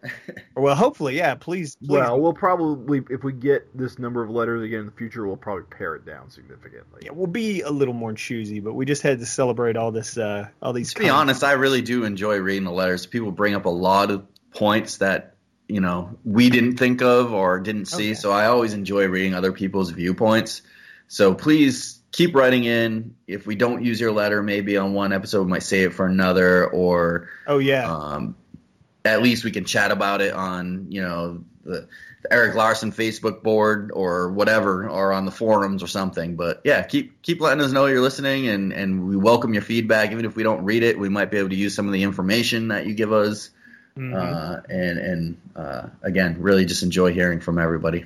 Yeah, you might even, like Craig suggested, you might even have an insight or something that none of us considered. So even if we don't read your full insight, we might even we'll just steal your idea. Yeah, that wasn't what I was suggesting, but still, yeah. I'm just kidding. So I'll take it away here. Our final letter actually goes the extra mile, suggests a new topic from Doug Zolondek. Hey guys, since I've caught up with the podcast, I thought it was time to send a interesting idea. What are your 3 favorite dragon covers and your favorite variant cover? Scooch. Thanks for the podcast. It's come a long way. Gets better all the time. Love the interactions between the 2 or 3 of you. Like Craig said in episode 51, I too yell at my iPod when you can't remember names. Take it easy. Can't wait for the next Fincast. Doug. Wow. It sounds like Christopher Walken. Yeah, man, what a guest appearance. That's great. Blew our yearly budget. We had to call the big guns. Scooch. Oh, Lord. I didn't even hear anything of what you read because I was just listening to the accent. I was listening for all the errors. All I could hear with them. It's great. Wow. Wow. So, favorite Savage Dragon covers. Who wants to go first? And favorite 3. Favorite variant. Oh, favorite 3. Okay. Yeah. So, Jim, I'll go. Go ahead. I'll go first because I have them listed out here. Number 3, issue 123, which is the one where Dragon is hit the wall and slid down it, and there's blood. Yes. And the color palette's like super subdued. Yes. That is a great I really like visual. it its suggestion of impact and injury. I think it's really good. I remember when the solicitation for that came out, and I was like, "That's amazing." The wall all like crumbled, like it just the inking and how he does that. It's just it's visually amazing. Mm-hmm. Good choice. Agreed. Number 2. Sorry, Raven. One more. Just agreed. I just said agreed. Number 2, 215, with Malcolm facing off against Dart, crashing through a wall of babies. Mm-hmm. That's a more recent one. That was great too, and I remember our kind of, trying to think of what this could mean in the comic. Just a million. And of course, my number 1, my very first issue of Savage Dragon, issue number 90. All right. 90. Incredibly striking cover. Yes. Grabbed me right off the rack. As a good cover should. Made me a fan. I wish I'd thought to do something sentimental like that. Good job. Yeah, it's solid black except for Frank, Dragon, and Alex's gravestone. That was a killer cover. Nice. Really like the inverse inks for like the dragon portrait in the corner. Mm-hmm. Yeah. Really like the negative. The negative, yeah. Good choice. Yeah, you're talking about, for the listener who might not have him from, when Eric used to do like the kind of the 70s type logo, the Image Comics group, and it had the little circle with dragon in it on right next to the title. That is pretty cool. I didn't realize that until you just said that now, that it had it like that. But that's great because it's just black and white with just the characters in color. Right. Great cover. Great picks. Super eye-catching. Yeah, great choices on every one of those. I feel dumb that I didn't think to like put a nostalgic pick in there. I unfortunately don't really have a variant cover off the top of my head. So I'll work on that while you guys do yours. Okay. I kind of cheated. I lumped a variant in as one of my 3, so I'm going to cheat like that. Do you want me to go? Go for it. You Go. You got it. Taking off the top, 171, Enter Thunderhead. Well, of course I like Thunderhead, but on this cover you've got just black and white illustrations of Thunderhead and Malcolm brawling, and it's like a brawl. They're like just in the most dynamic poses with just debris all around them, and the only color on the cover is just red. It's black, awesome. White, and red all over, and baby, it's awesome. This is a great cover. I remember just like the bottom of Malcolm's sneakers, like the sole, like how detailed. It's just it's awesome, and just like it just how it flows like Thunderhead. It's so dynamic. Mm-hmm. He's like leaping right out at you. And the cool thing about Thunderhead is when you first see this guy, he looks like the most evil villain, like the way he looks.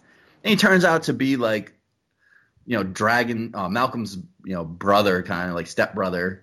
And he's just a cool, chill guy now. But that's what's so great about the character. He looks like an evil badass. And he's a good guy now, But just a great cover. It is immediately like you just see that cover and it's just like, I don't know, just the composition like of that cover, the way they're fighting is just super striking. Even if it didn't have just the super limited like one color palette of red, it's still just killer composition. So that's 171 if you want to.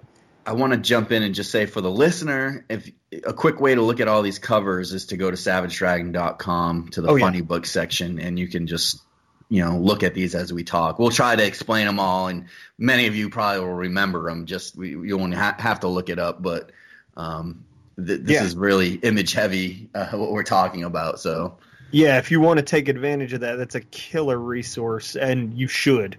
It's got the variants, so if you didn't snag a variant, you can even see. But my second choice is 185, the Courtroom sketch cover.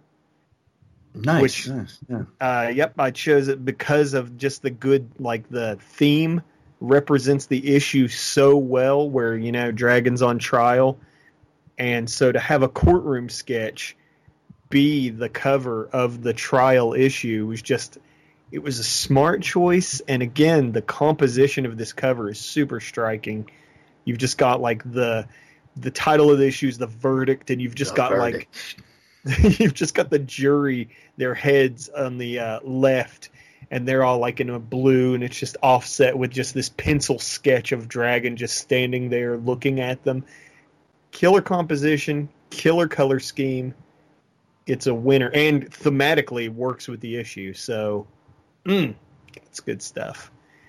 And then my very last choice, and again, I'm cheating because I'm using a variant as my third cover. But the Wanted, Savage Dragon 128, the painted Wanted cover by J.G. Jones, who the cool thing about that, when Wanted hit, it was just so popular and everybody was flipping out because it was just like, I don't know, everyone I knew was flipping out about it. And like it had those J.G. Jones covers in that style, like the black bar on the top and bottom. Right. Yeah. They were like meant to evoke Wanted posters, I think I read. Oh, really? But this even says like Wanted. It looks, here's what's genius about it, is it just fits right in with those Wanted covers. Yeah, seamlessly. It almost to me looked like the way it is almost like a widescreen kind of TV view. Like, it's got the black bars on top and bottom, but you're right. It fits the Wanted series. You could mix it in with there and it looked like it's just another issue of Wanted. It doesn't look like an issue of Savage Dragon. No Savage Dragon logo. Yeah, exactly. It looks like an issue of Wanted. Like it has the Wanted logo giant, and then it just says Savage Dragon all small and gray. And then it's just got this J.G. Jones painting, who was the artist of Wanted. And he's just got this painting of Dragon. So it's a badass image of Dragon anyway. But then there's the context of the Wanted villains actually crossed over into that issue. And so it was just, I don't know, together it was super appropriate. I don't know. Like I said, it just tied right in there. So those are my three choices. Amazing. Good stuff. Thank you. I have to go with my first one, which I've said this before. Issue 21 blows my socks off for a cover. If you look at something on the stands and you see issue 21, which is way back, I don't even remember the year, but it's got to be around 94, 95 maybe. I don't know. Mm-hmm. It's when it's Dragon holding up Overlord's bloodied mask, right? Mm-hmm. Like covering kind of the Dragon logo, and it's got the speed lines kind of emanating off the mask, and Dragon almost looks like Two-Face because half his body's charred. Mm-hmm. It's an amazing, amazing visual, and it's like, man, I got to read this. it just looks like Dragon finally triumphant, and it's like, where does Savage Dragon go from here? You know, obviously he's got he's killed his major foe, and it's just a great visual. I mean, your eyes are drawn straight to the Overlord mask. Absolutely. Another favorite of mine, and just to be honest with everyone, my favorites change like month to month, but as of right now, another favorite of mine is issue 110, Danger in Dimension X, which is just visually striking. It's Dragon and family grabbing onto like a chunk of rock, and they're flying through some kind of void in Dimension X, and all the characters are kind of like colored yellow. It's super visually striking, and they're getting chased by Death Seed. And I remember just when that cover came out, and I was just like, wow, that's a pretty damn cool looking cover. I think even like the dragon in the logo is kind of colored yellow too. Yeah. Mm-hmm. But just a great cover, visually dynamic. You know, they're just flying right out at you, and it makes you again want to pick up the book. And bonus, word balloon on the cover. Yeah.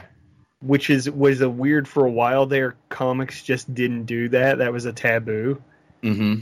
And so it's kind of always cool when you see it, because it's like oddly become a thing that, wasn't done for a long time. Like Angel's just dropping like, paragraph of like, not a paragraph, but like a couple of sentences of dialogue, just cracking a joke right on the cover. That's good. I like it. The other more recent issue I chose was kind of like your 171 in composition in a way, but it was 201, which was Malcolm versus Dart, which I think Eric just poured it all into it. And this is something that's a little harder to explain. You kind of need to go and look at issue 201 if you remember it, but it's like hyper detailed. Mm-hmm. And Dart's kicking Malcolm in the face, and they're kind of like falling towards you, the reader. Like the viewpoint is like kind of like the reader looking up, and it looks like these two characters are just going to crash on top of you. Mm-hmm. Just amazing. Dart's hair is just like kind of flying. Malcolm's, one of his hands are coming right at you, and it's like hyper detailed and just amazing looking. Yeah, just a great cover. I really enjoy. Like I said, my favorite covers will probably change next month and month to month. But thinking about it off the top of my head, those were pretty good covers for me. I probably could name like 10 right now, but I don't want to steal anything from listeners that might have a favorite cover, so I'm going to leave it at that. Right. But I know there's so many out there, and I know there's going to be a lot of good comments on this. Oh, hopefully. Yeah. Just a reminder, please, do send us your 3 favorite Dragon covers, and don't just tell us what the covers are. Tell us why they're your favorite. That's I really want to hear why people like these their favorite covers. Even if you don't have 3, just even 1, I don't care. But especially even if you had like Jim, like a tale behind it, like a reason like that stands out in your mind. That's the kind of thing that this is all about, like a chance for you to interact with the show. And yeah, we would love to hear from you and love to read your letter, as you saw, read it on the show. So thanks again for everybody who wrote in. Wait, I just want to talk about my variant cover. You're screwing me over now. Oh, yeah, sorry. I did cheat. Aww. What's your variant? All right, I'll be quick. No, take I your would time. say either. I don't know if this counts as a variant. Does issue 100's second printing count as a variant? Yeah. Okay. So issue 100, the second printing. I love that cover. It's like Dragon in his cop uniform, kind of jumping out of the side of the issue with Angel and Jennifer kind of jumping with him. I don't know if many people remember it because it wasn't kind of widely. I don't know how many were published of the second printing, but I think they're kind of rare. But it's a great cover if you haven't seen it, and I don't know if it's. I've never seen this. I don't think it's on SavageDragon.com. You can Google it. It's not. Yeah. Oh man, I'd never seen this, dude. That's a good cover. Yeah. So it's the second printing of 100, and I like it better than the original cover. I'll agree with that. So anyway, sorry, Raven. You can go back to No, dude. closing this out. Let's just say for a minute, like, look at Angel's pose on that cover. Yeah, it's great. She's just leaping out. Like Spider-Man. Yeah, I love it. It's great, dude. And just the way the text, like, flows. Yeah, that's better than the first print edition. I think so. Cool. So Well, awesome, man. Good pick. I somehow had... Well, you know, I got issue 100 when it first came out. Mhm. So I didn't even realize there was a reprint. Yep. Man, it's something else to get. Well, okay, back to where we were. Thanks, everybody. Thanks again. Thanks so much for all your responses. Super Yeah, appreciated. thanks so much. Absolutely. And You help us fill time. well, we love hearing from you too, and we appreciate it. It's fun just to talk with Jim and Craig. It's even more fun when we can get other people involved. So thanks so much. SavageFincast@gmail.com. What are your 3 favorite Dragon covers and your favorite variant cover? Please use SavageDragon.com as a resource under the funny books section. It's a super handy tool for that. Unfortunately, it is looking a bit incomplete. Like the issue 100 variant isn't there. You There's can also go to the Savage Dragon wiki. The wiki will have, I believe, all of them, Okay. but it doesn't have handy thumbnails. And you can though. link to the wiki from SavageDragon.com at the top now. So, That's true. and our podcast. And our podcast. That was a surprise to discover. we've been doing it a little bit, so we kind of not, you know, we're not a flash in the pan. Finally, we're established. Yeah, I guess our plans to discontinue should need to be put on the shelf for another 5 or 10 years. Hang up those plans to hang it up. So we're going to be changing it up for 2017.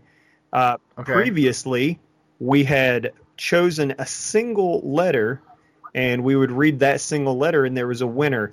This time, Right. we're going to go ahead with our Finteresting responses, where we, you know, pose the question, we discuss it on the show, then we get your responses, read them on the air, and we're going to just sort of choose a favorite, and for whatever reason, we'll choose the winner.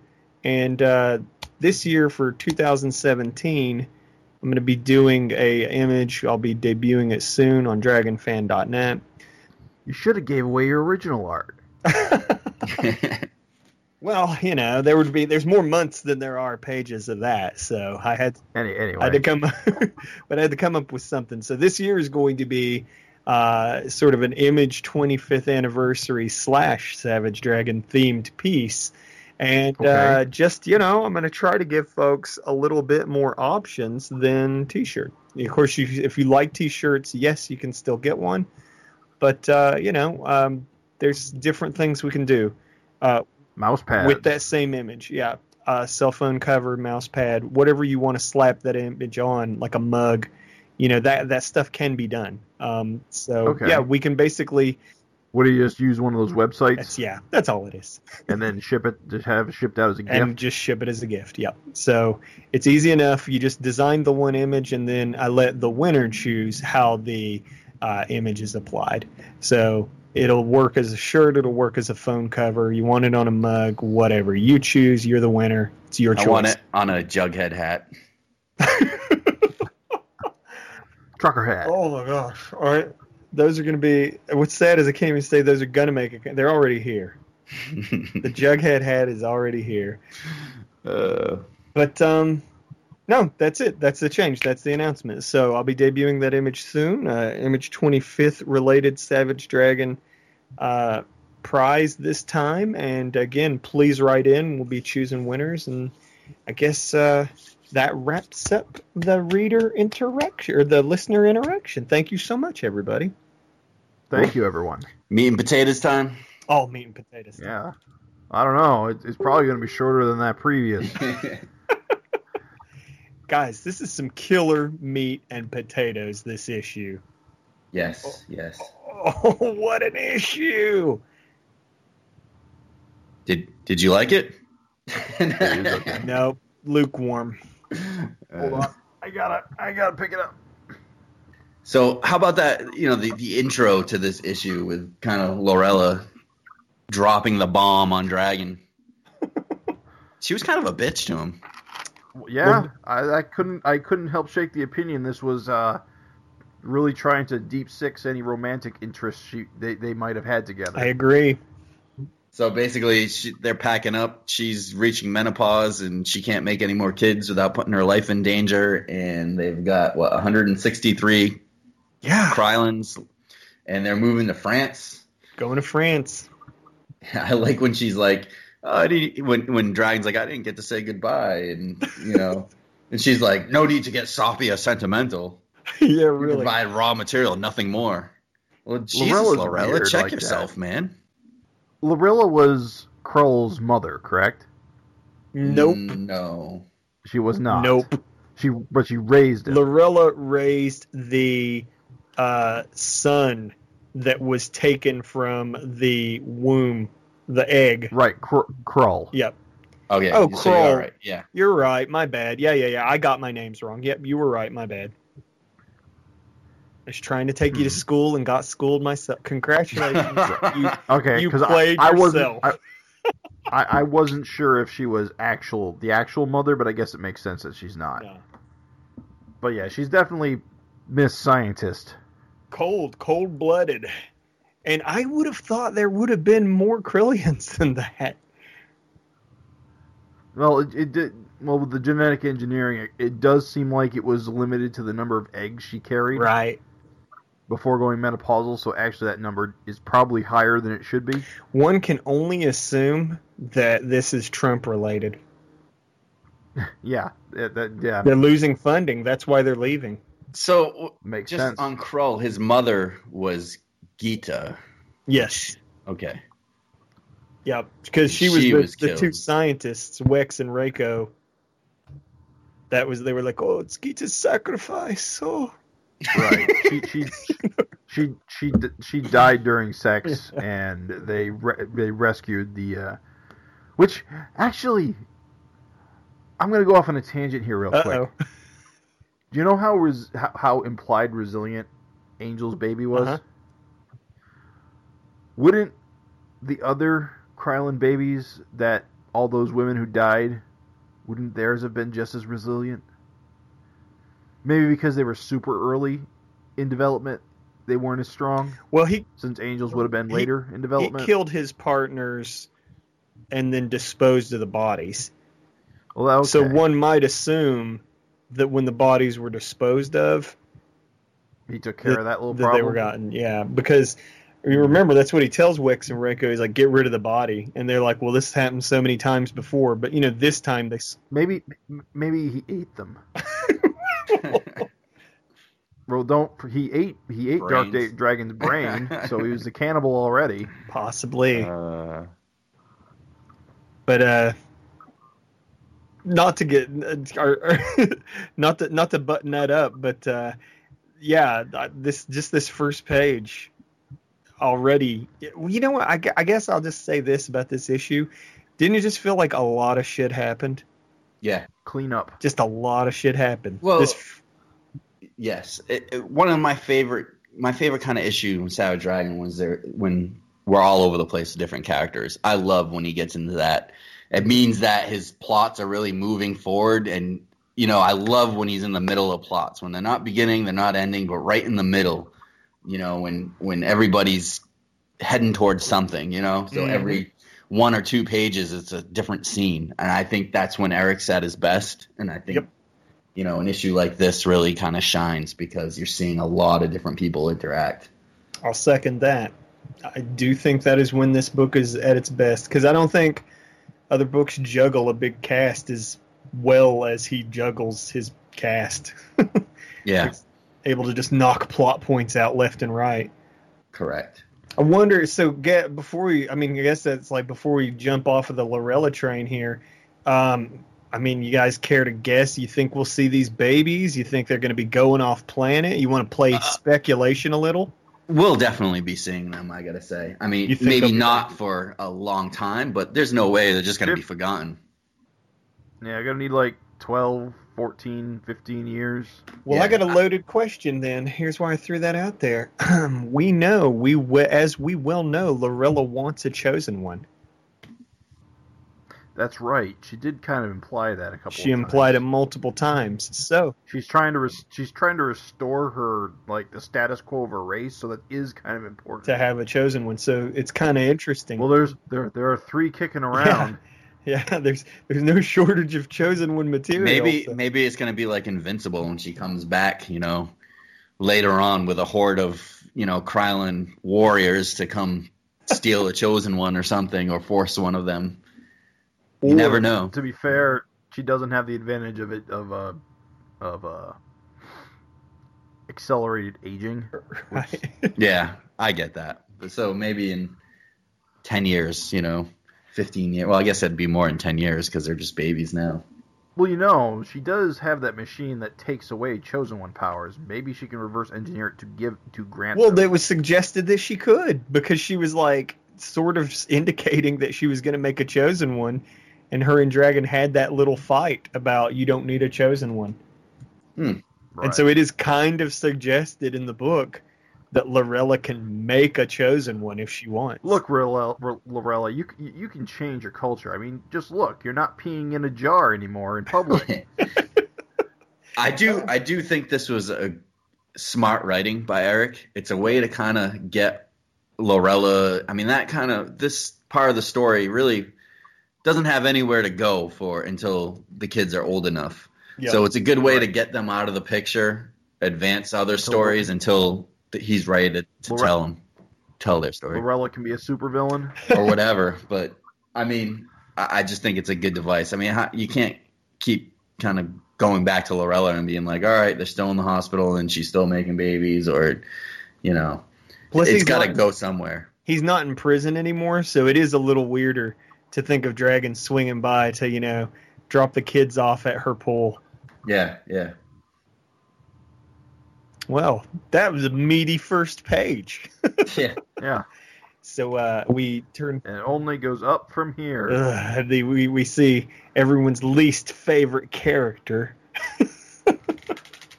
We flip the page. I think Jim Smasher. gets offended when you say it. Jim likes Smasher. I like Smasher. I don't know why I like Smasher, but I always have. I think because she's really kind of bad at being a superhero. Because she doesn't want to be. I will say. She kind of just... I'm sorry, Jim. Continue. No. Interject. All I will say is here's what's really funny and weird. Her role in the book now is kind of good. Comic relief. She's that woman out of time bit's really working for me. I won't disagree. That does make her slightly more interesting. It makes her a lot more interesting. She's Captain America. Yeah. Patriotic, blonde, super fit, woman out of time. Probably a Hydra agent in disguise. Oh, God. Well, it's just funny because I found myself liking her more since she came out of, Glum's test tube than I ever liked her before. And it is entirely because she's in this interesting position and she doesn't fit well with Maxine and everyone else.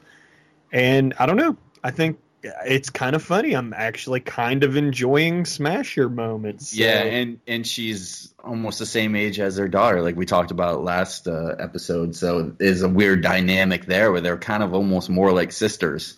Yeah, which is, again, it's interesting. Like, it's funny. Which we know Maxine's into. I'm into it, too. I got to say, the funny thing, that's, again, that moment, just that Maxine moment, Smasher is so much more interesting, like, in the role she's in. Probably more interesting than she's ever been in the book. Yeah, I agree.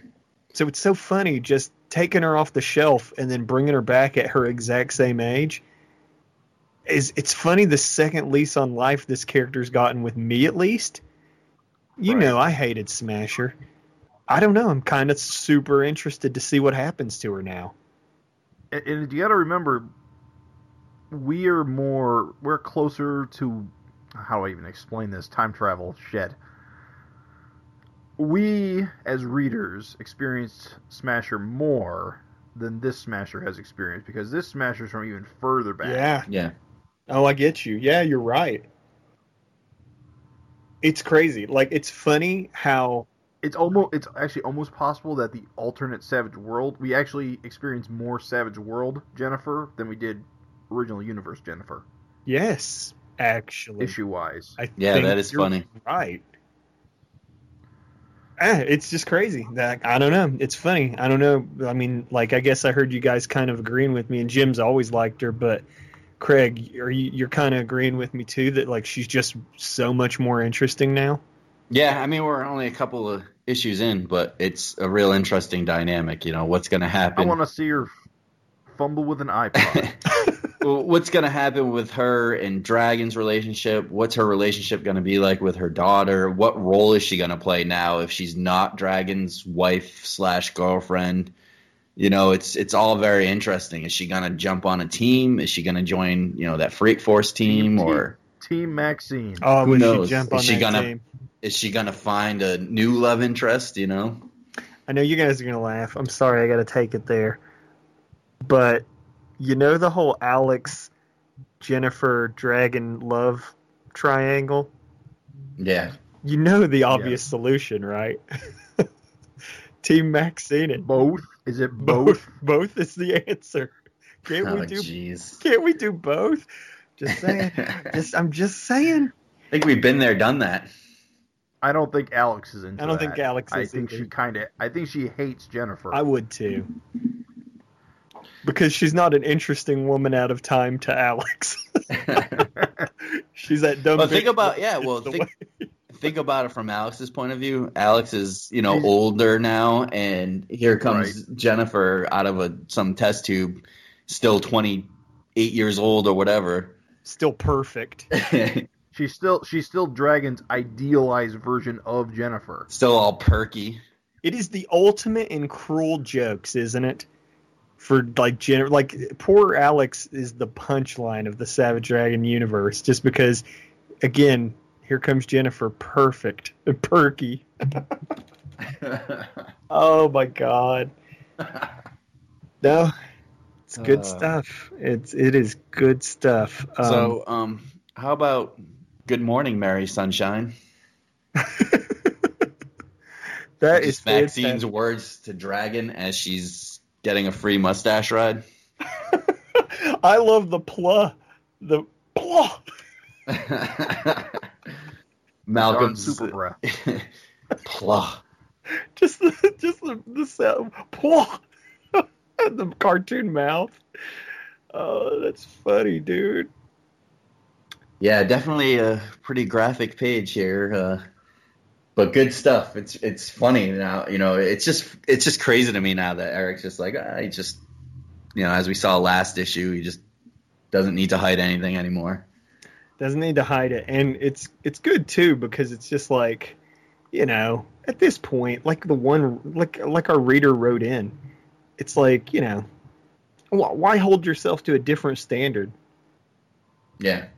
You can see what Maxine has on display in this page. You can see, she doesn't shave. Yeah. All natural.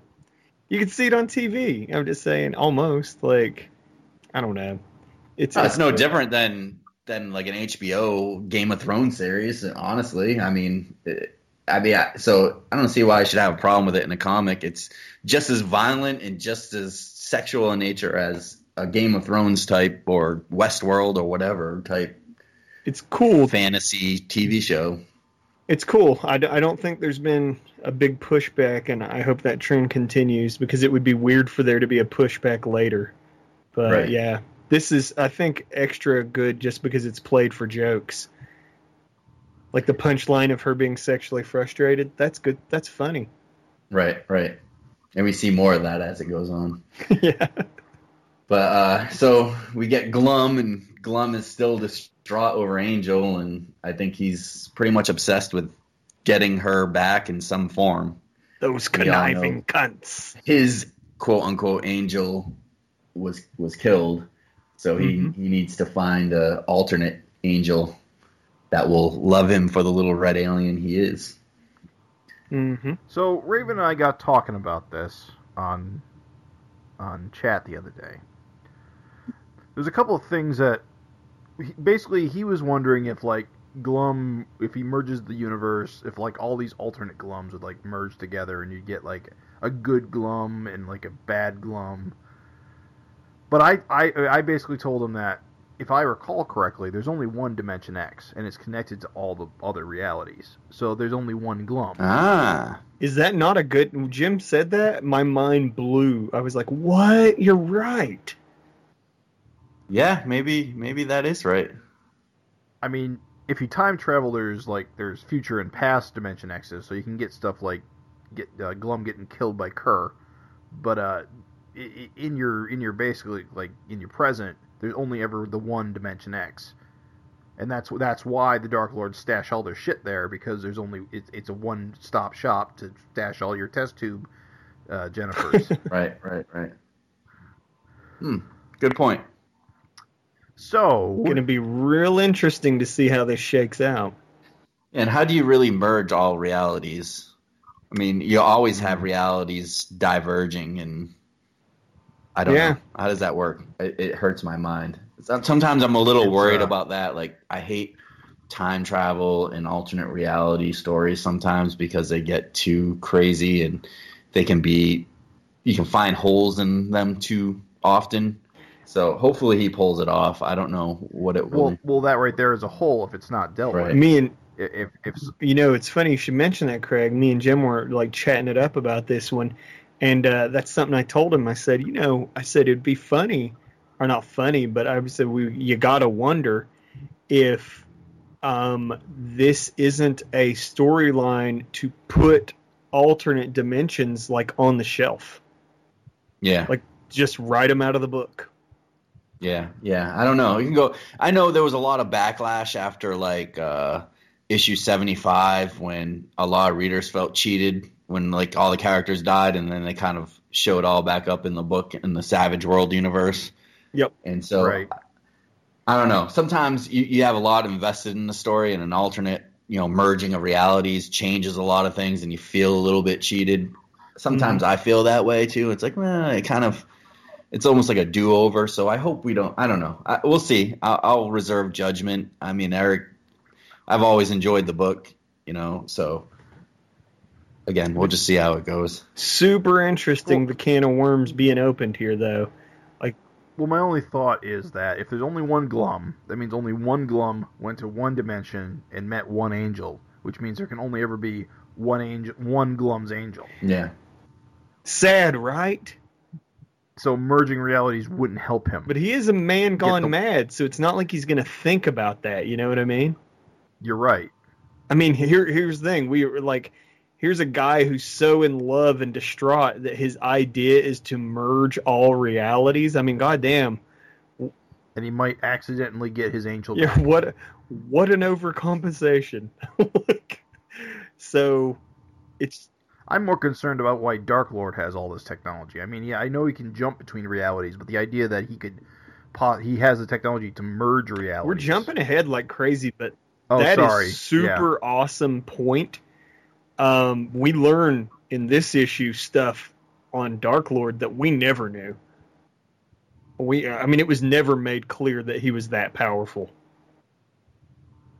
I don't think. As far as I was concerned, it felt like in the book he was always just a dimension traveler, and he helped his other selves to conquer worlds. And he had a telepathic connection to all his duplicates. And that was his main thing, is he could communicate with all these different realities. Right. But in this issue, Glum kind of spells it out like he has powers like way above beyond what we had ever thought. Like, I don't know. It's kind of cool. It's exciting. Yeah, I always thought Dark Lord was kind of a big mystery. Like, we never knew the whole story. So it wasn't too jarring to me. Like, I felt like it all makes sense. I'm okay with it. Yeah, it doesn't seem out of place because he is that powerful that I totally accepted it. We get another full kind of page of Dragon and Alex talking about what's going to happen with them. I do like the scene. It's just another one of kind of Eric drawing Chicago in the background. So they're like on the beach along, I guess, Lake Michigan. Mm-hmm. But it's a cool little scene, especially the backgrounds. I just enjoy that. Something you don't. Go ahead. I kind of wonder if Chicago it actually looks like that from like a vantage point. Yeah, it does look something like that. Have you ever been, or? I've never been to Chicago. Yeah, I mean, it's right on the water, right on the lake there, and they do have a beach line. And it looks, I mean, maybe the city doesn't look exactly like that, but right. The beach, and you can walk and see the city from like that viewpoint. Okay. Before we jump too much into this, I just want to give shout-outs to the previous page. My favorite sound effect, the last panel, bathroom. Oh, okay. I thought you were going to say dump. There's a sound effect, bathroom. Bathroom. It's good. Okay, back to this is I like the composition here. You don't see a lot of Chicago from this side in the book. Yeah. I'm rooting for these two guys. Yeah. That's what the conversation is about, is just how unlikely poor Alex has been burnt so much.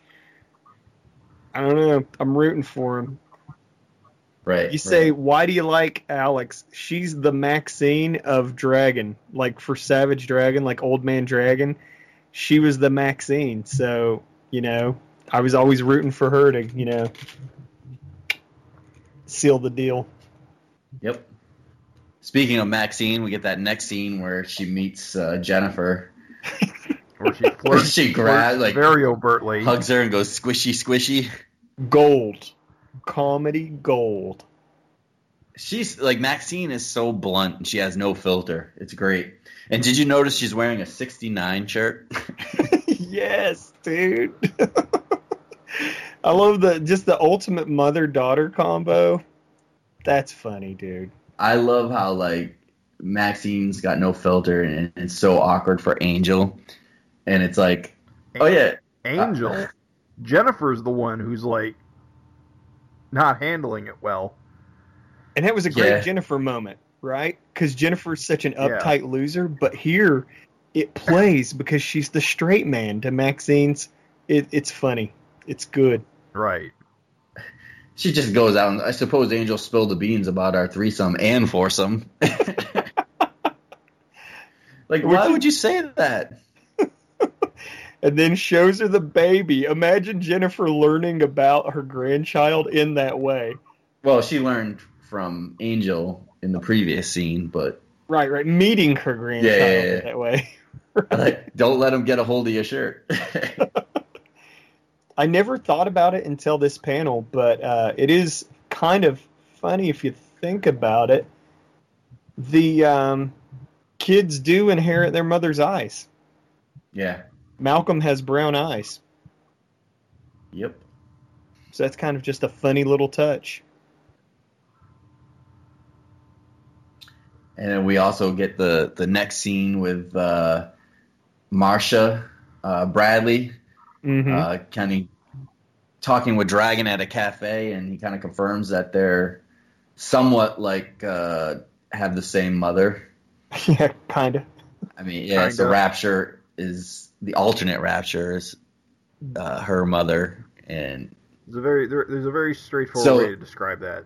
They have the same genetic. Yeah, mother. But her and Kevin Gorlick, Thunderhead are really our half brother and sister for real. Yep. Right. And she meets him, and I love Skullface and Thunderhead. I'm sorry.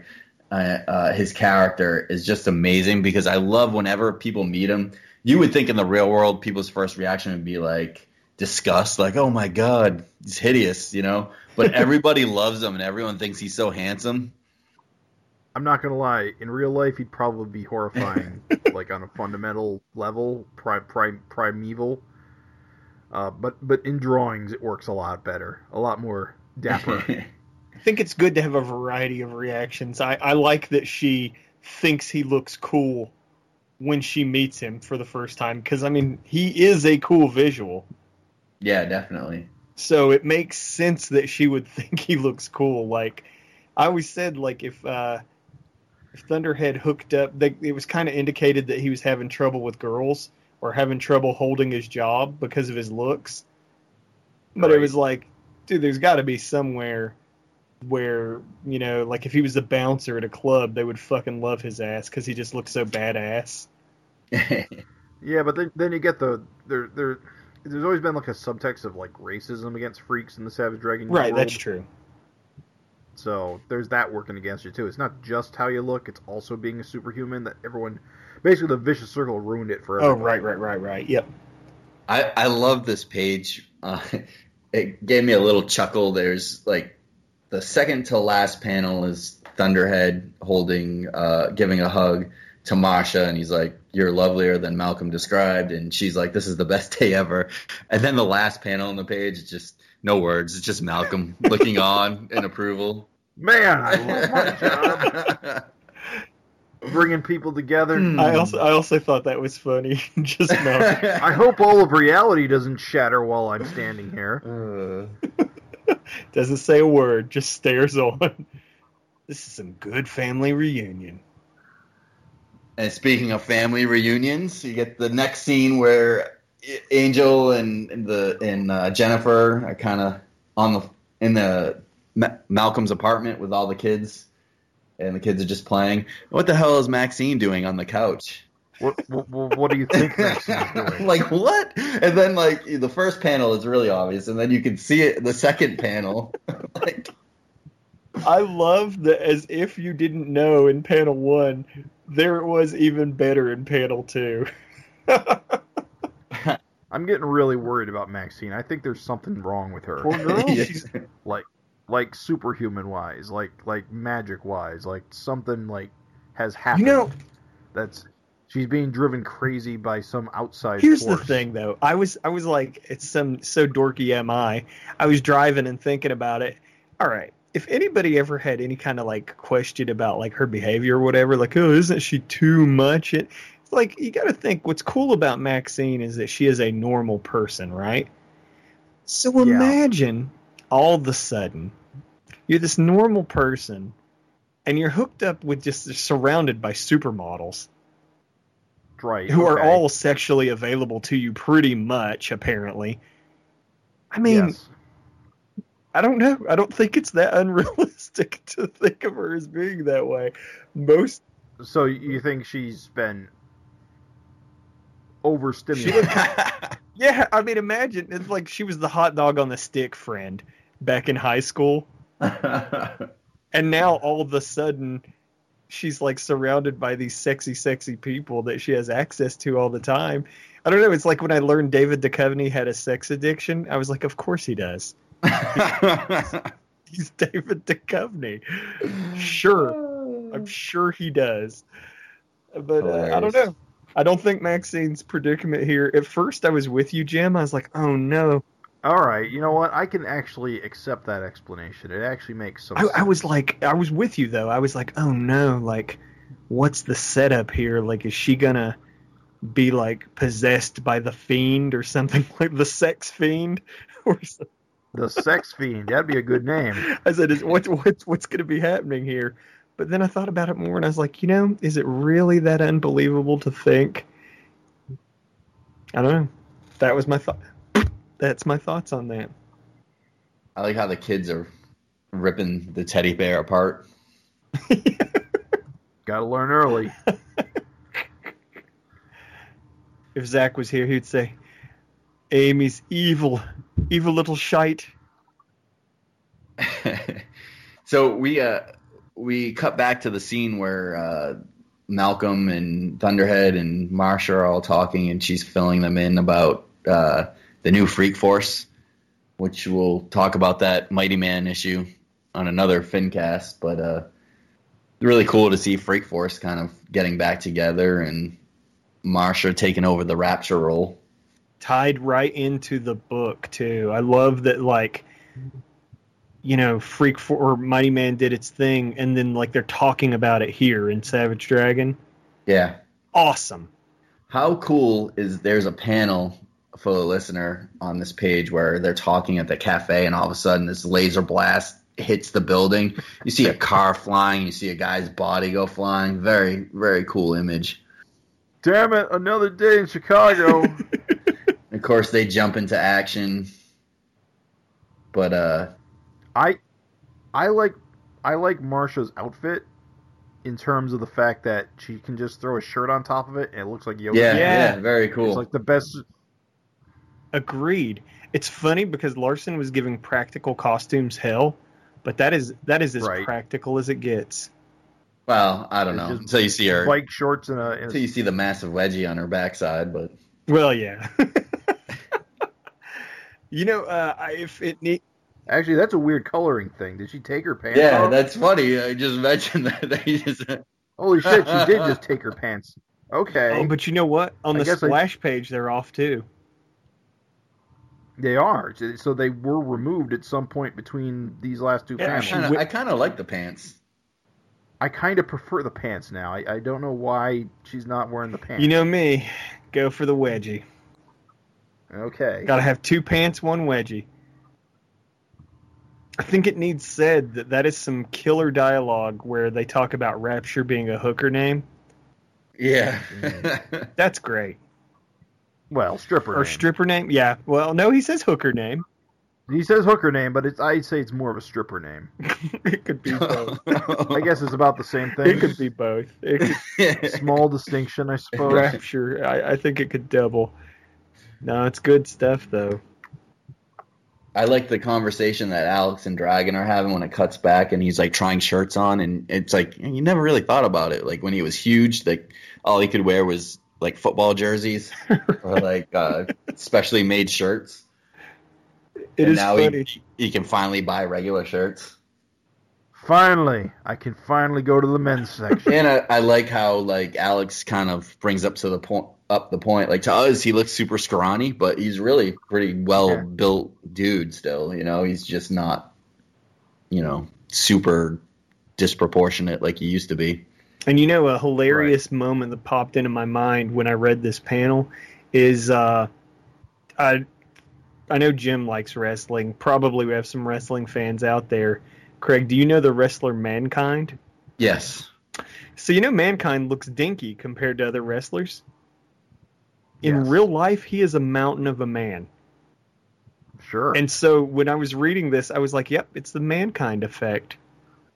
That's why you got to put birds to show perspective, to show Birds. scale. Birds on everything. Birds show scale I like it. God. in art. I like it. I like this dialogue. How about that splash page where Oh my it's God. all of them fighting? The coloring job again. I love the contrast of the lightning powers to like the red sky, and it just Yes. draws your eyes to the different corners of the page. And one thing I gotta laugh, and it's a great comic book convention, and it looks really good. But when you stop and think about it, you kind of laugh about it. Is that you've got all these like Dimension X characters flying in spaceships and like crazy technology, and then they all have like spears with like stone arrowheads tied to them. Sure. I didn't even think about it until you said It it. looks awesome. It's a great visual. But when you think about it, you're like, cavemen in space. Space barbarians. Some of them have loincloths. That one dude has pants. That one? Oh dear. Look at the guy that Jennifer is punching. Oh, yeah. Jim said, "Oh dear." Oh, dear. I did not even notice that, dude. For a listener, you gotta look at the splash page. I'm not gonna describe it. Yeah, let that be a little finger quote surprise for them. You said finger quote. Something I you don't know why might. that's funny. Oh, that's hilarious. Good eye, Jim. Way to go, Eagle Eye. This is a great splash, though, man. Tim got quiet. This is a great splash page. I mean, Which one? The double. Just the 'Cause we have double, two yeah. back to back, right?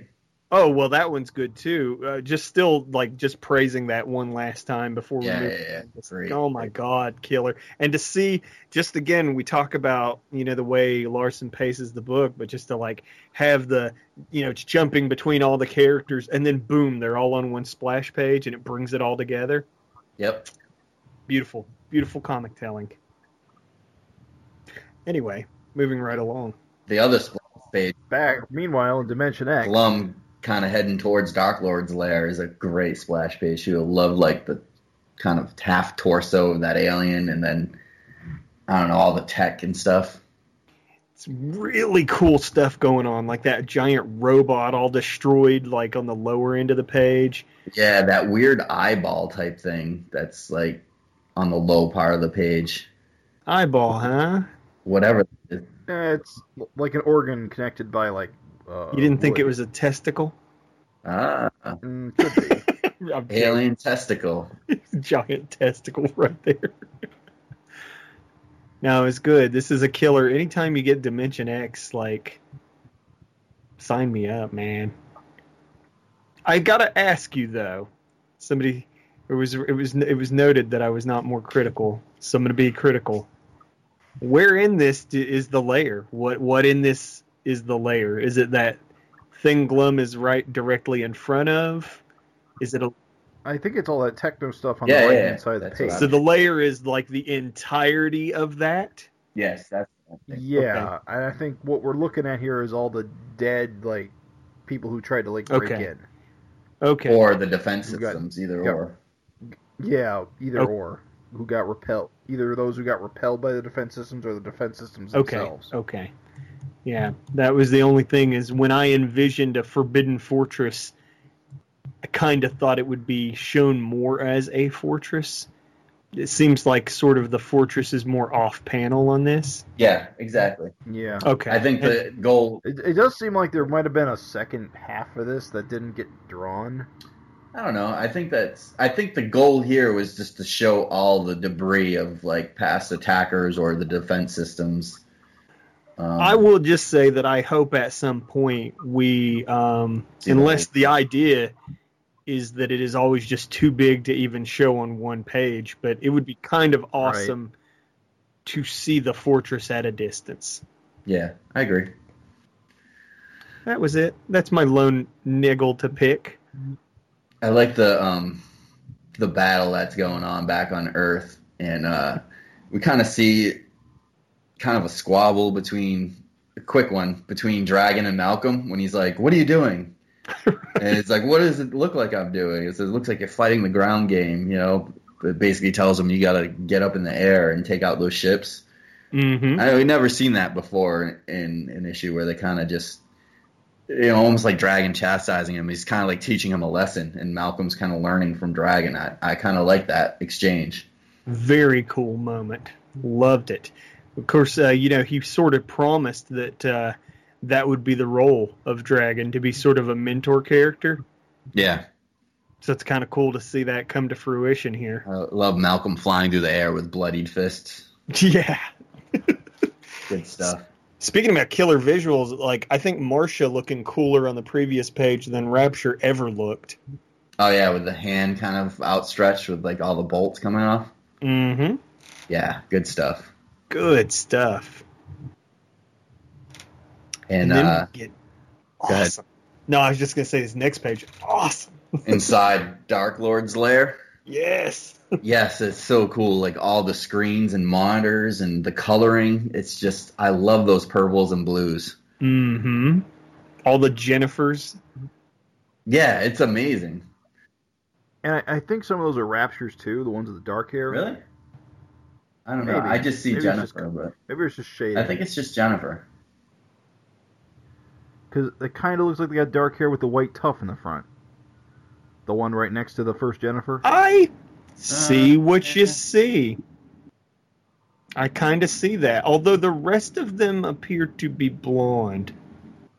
No, I think you're right, Jim. I think there are a few. I'm super zooming in. I think there are some Raptures.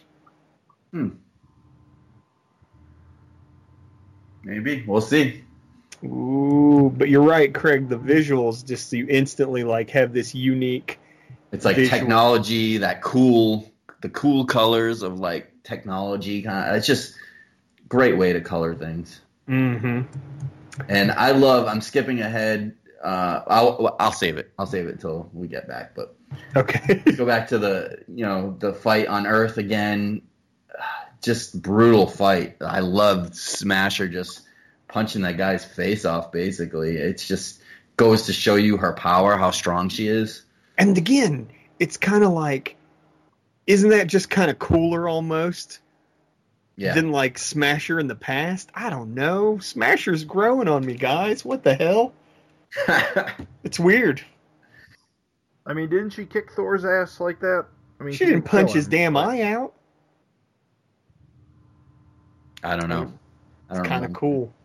I gotta say, go ahead. Sorry. Or I was just gonna say, I like Mighty Man showing up too. Yeah, it's something we haven't Yeah. seen in a while besides that one shot, but in the Pages of Dragon. And I gotta say, as this issue wraps up, it wraps up in a gorgeous way on this fight. I mean, we're getting to the point where you just see more and more of these villains from Dimension X, and they look hopelessly outnumbered. They're ravaged. Our heroes are destroyed. Angel's just been beaten down. She's got basically no clothes left, but she's just holding her head, kind of just, you can tell she's just destroyed. And Jennifer's just yelling, there's too many. Basically, Alex seems kind of useless. She can't do much without a gun or anything like that. And, Malcolm. Desperately needs. Yeah, a power and glove. Malcolm's just over his head. He can't take them all on. And then we also get the scene where Thunderhead is kind of running up to Maxine, and all of a sudden you see like the walls are crashing in on her. So I know. what a great way to end the issue. Like, how are they going to get out of this? They are, but what's going to happen? How does this? And also, we didn't discuss the fact that Thunderhead was like, "Yeah, I'm wearing a new suit. Sorry, can't help you guys. Peace out." Right. Jerk. Well, I will say this: this fight brings everyone together that Mhm. Yeah. matters, and Mighty Man, who I'm pretty sure won't have a huge role in the next couple issues. Yeah. but it's nice to see. Yeah. But you've got Dragon, Malcolm, Alex, Jennifer, Angel, even Thunderhead, and Maxine. Oh, and Marsha. Yeah, Even everyone's Marsh- affected. It's So I imagine this is going to be ground zero of whatever I happens. also next. love that the last panel of that fight with the debris coming down on Maxine ties visually right into the cover of 224 True. yeah. in a sense, because we sort of interpreted that as like shattering glass, but in a way it could be like crumbling debris too. Gotcha. Yeah, definitely. Good Yeah, stuff.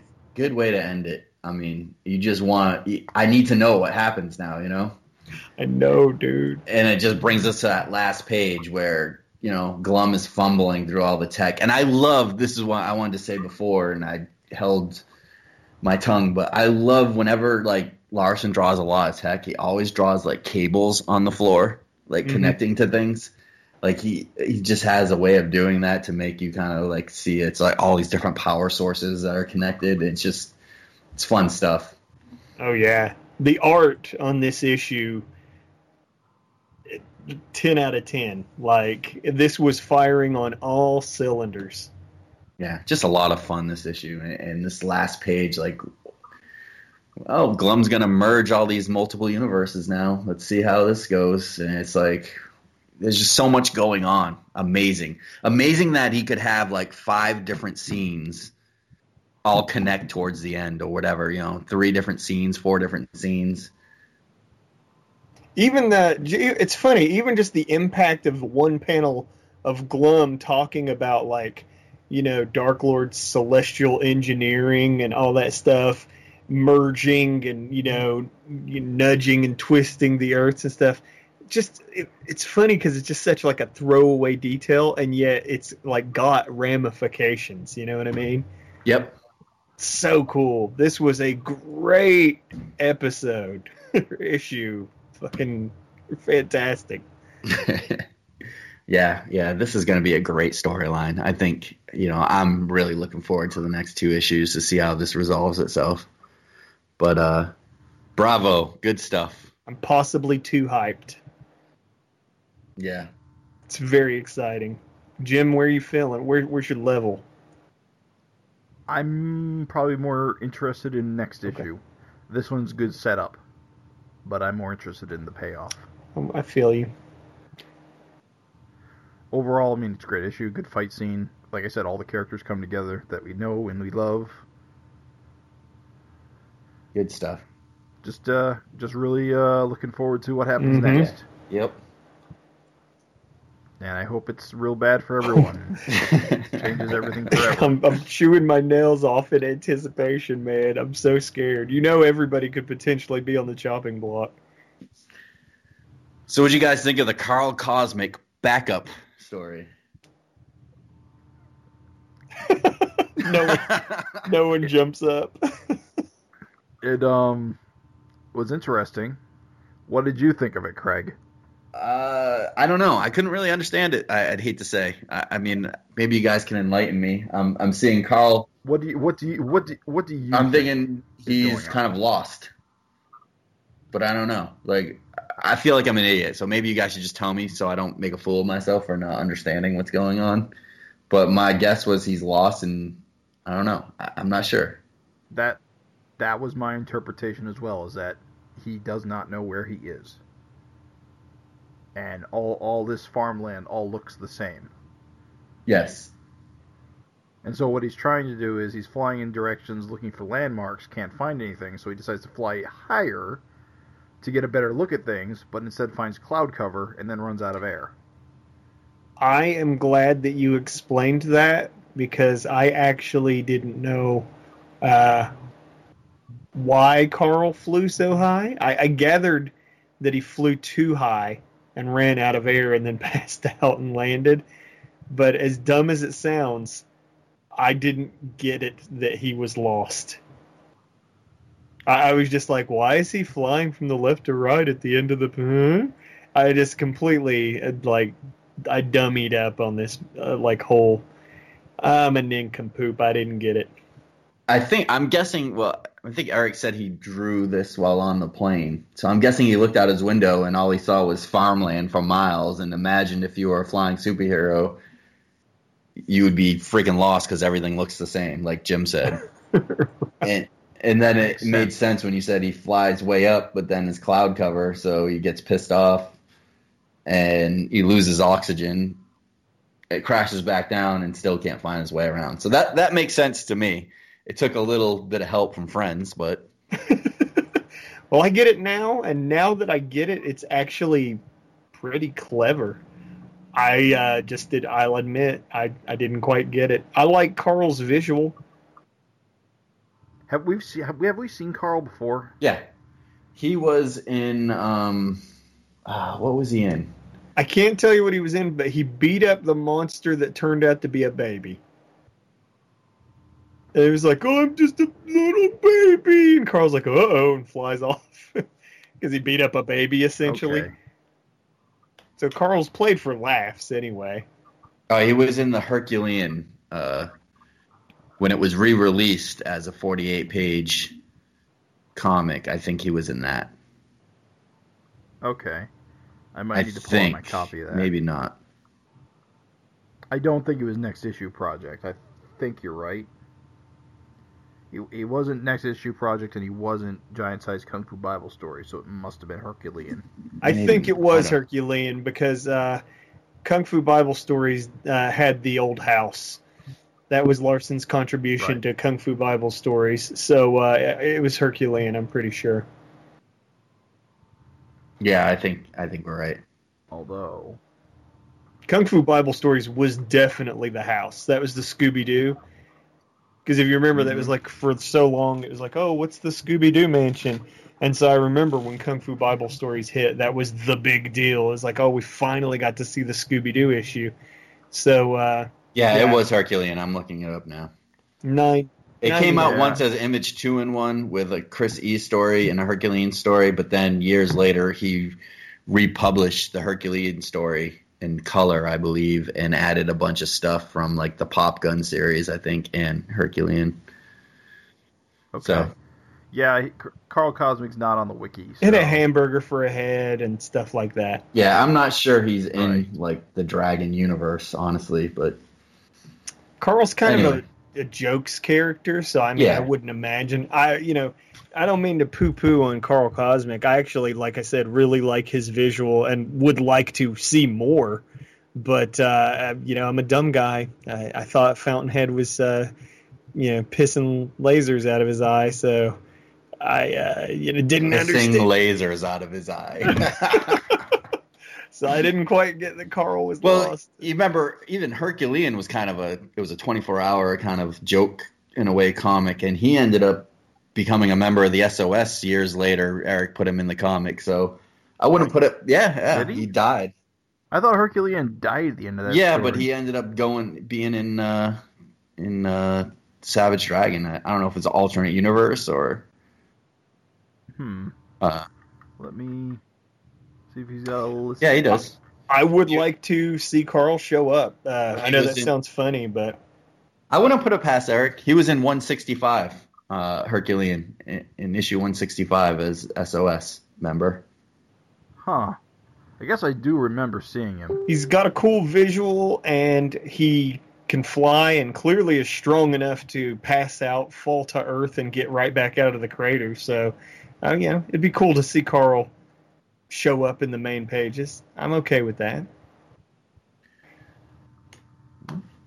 Cooler still if like everyone else was rendered normal style and like Carl was just rendered the way he is here. Just clean. Yeah. Clean and flat.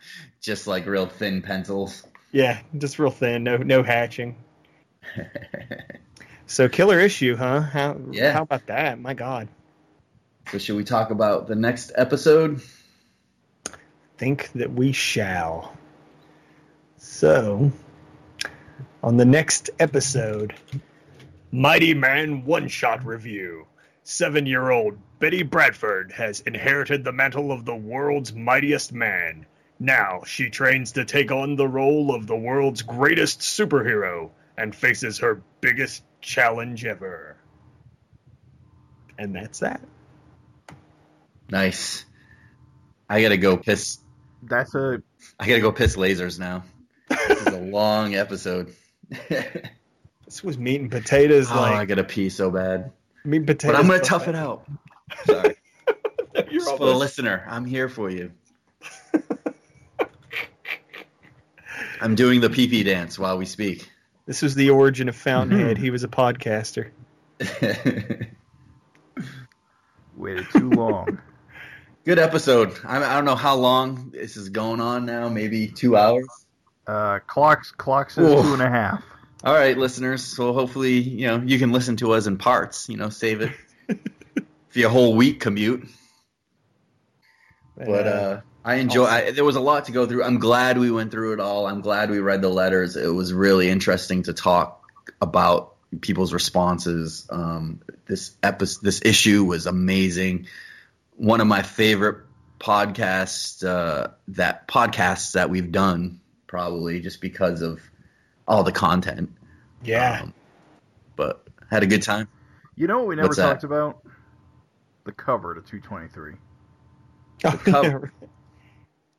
When we talked about the issue, we never talked about the cover. I feel like we talked about it in previous Fincasts. I just wanted to bring up that when this cover was solicited, I assumed because of events that were going on at the time that Malcolm would have been going to find Angel in Dimension X. Mm-hmm. Hence why they used this design. But since Angel and Jennifer returned to Earth safely last issue, it's just kind of a weird cover now. Doesn't really represent the contents except for a few brief scenes in Dimension X with. But I think it kind of does all right, right? I mean, it's not saying it's not on Earth, so he's fighting he's like holding Angel maybe while fighting the. It also works as like here's a scene from Earth in the background. Yeah, I guess it's just that Angel's still in her alternate Angel costume, and that's like 2 issues gone now. I don't know. It's a great cover. I love the cover. I just thought that when we saw it, that there'd be more to it in terms of like cover content synergy. Well, and it's a throwback to Savage Dragon Trade Volume 9, Worlds at War, right? Is that what it was? Yes. Yeah, it was Dark Lord on the cover and Angel and Jennifer and Dragon on the cover. Yeah, which I think is great. I mean, it's a cool little callback for the fans of the series. But yeah, I think like Raven said, not all. Some of the covers are a little misleading, but I kind of like that. I don't like it to give away everything, but I think it works. And there's that alternate cover for 223. Right. The Jock cover that was an April Fool's Day gone reality. Right. It was first in a brand new direction. It was Scott Snyder and Jock. Right. Amazing. One of those names is excellent. Oh. I love Jock is great. Jock's real good. Very cool. Well, but that underbite. Craig's eyeballs are swimming, ladies and gentlemen. Yes. We got to get him out of here. Sorry, Craig. We got to get him out of here.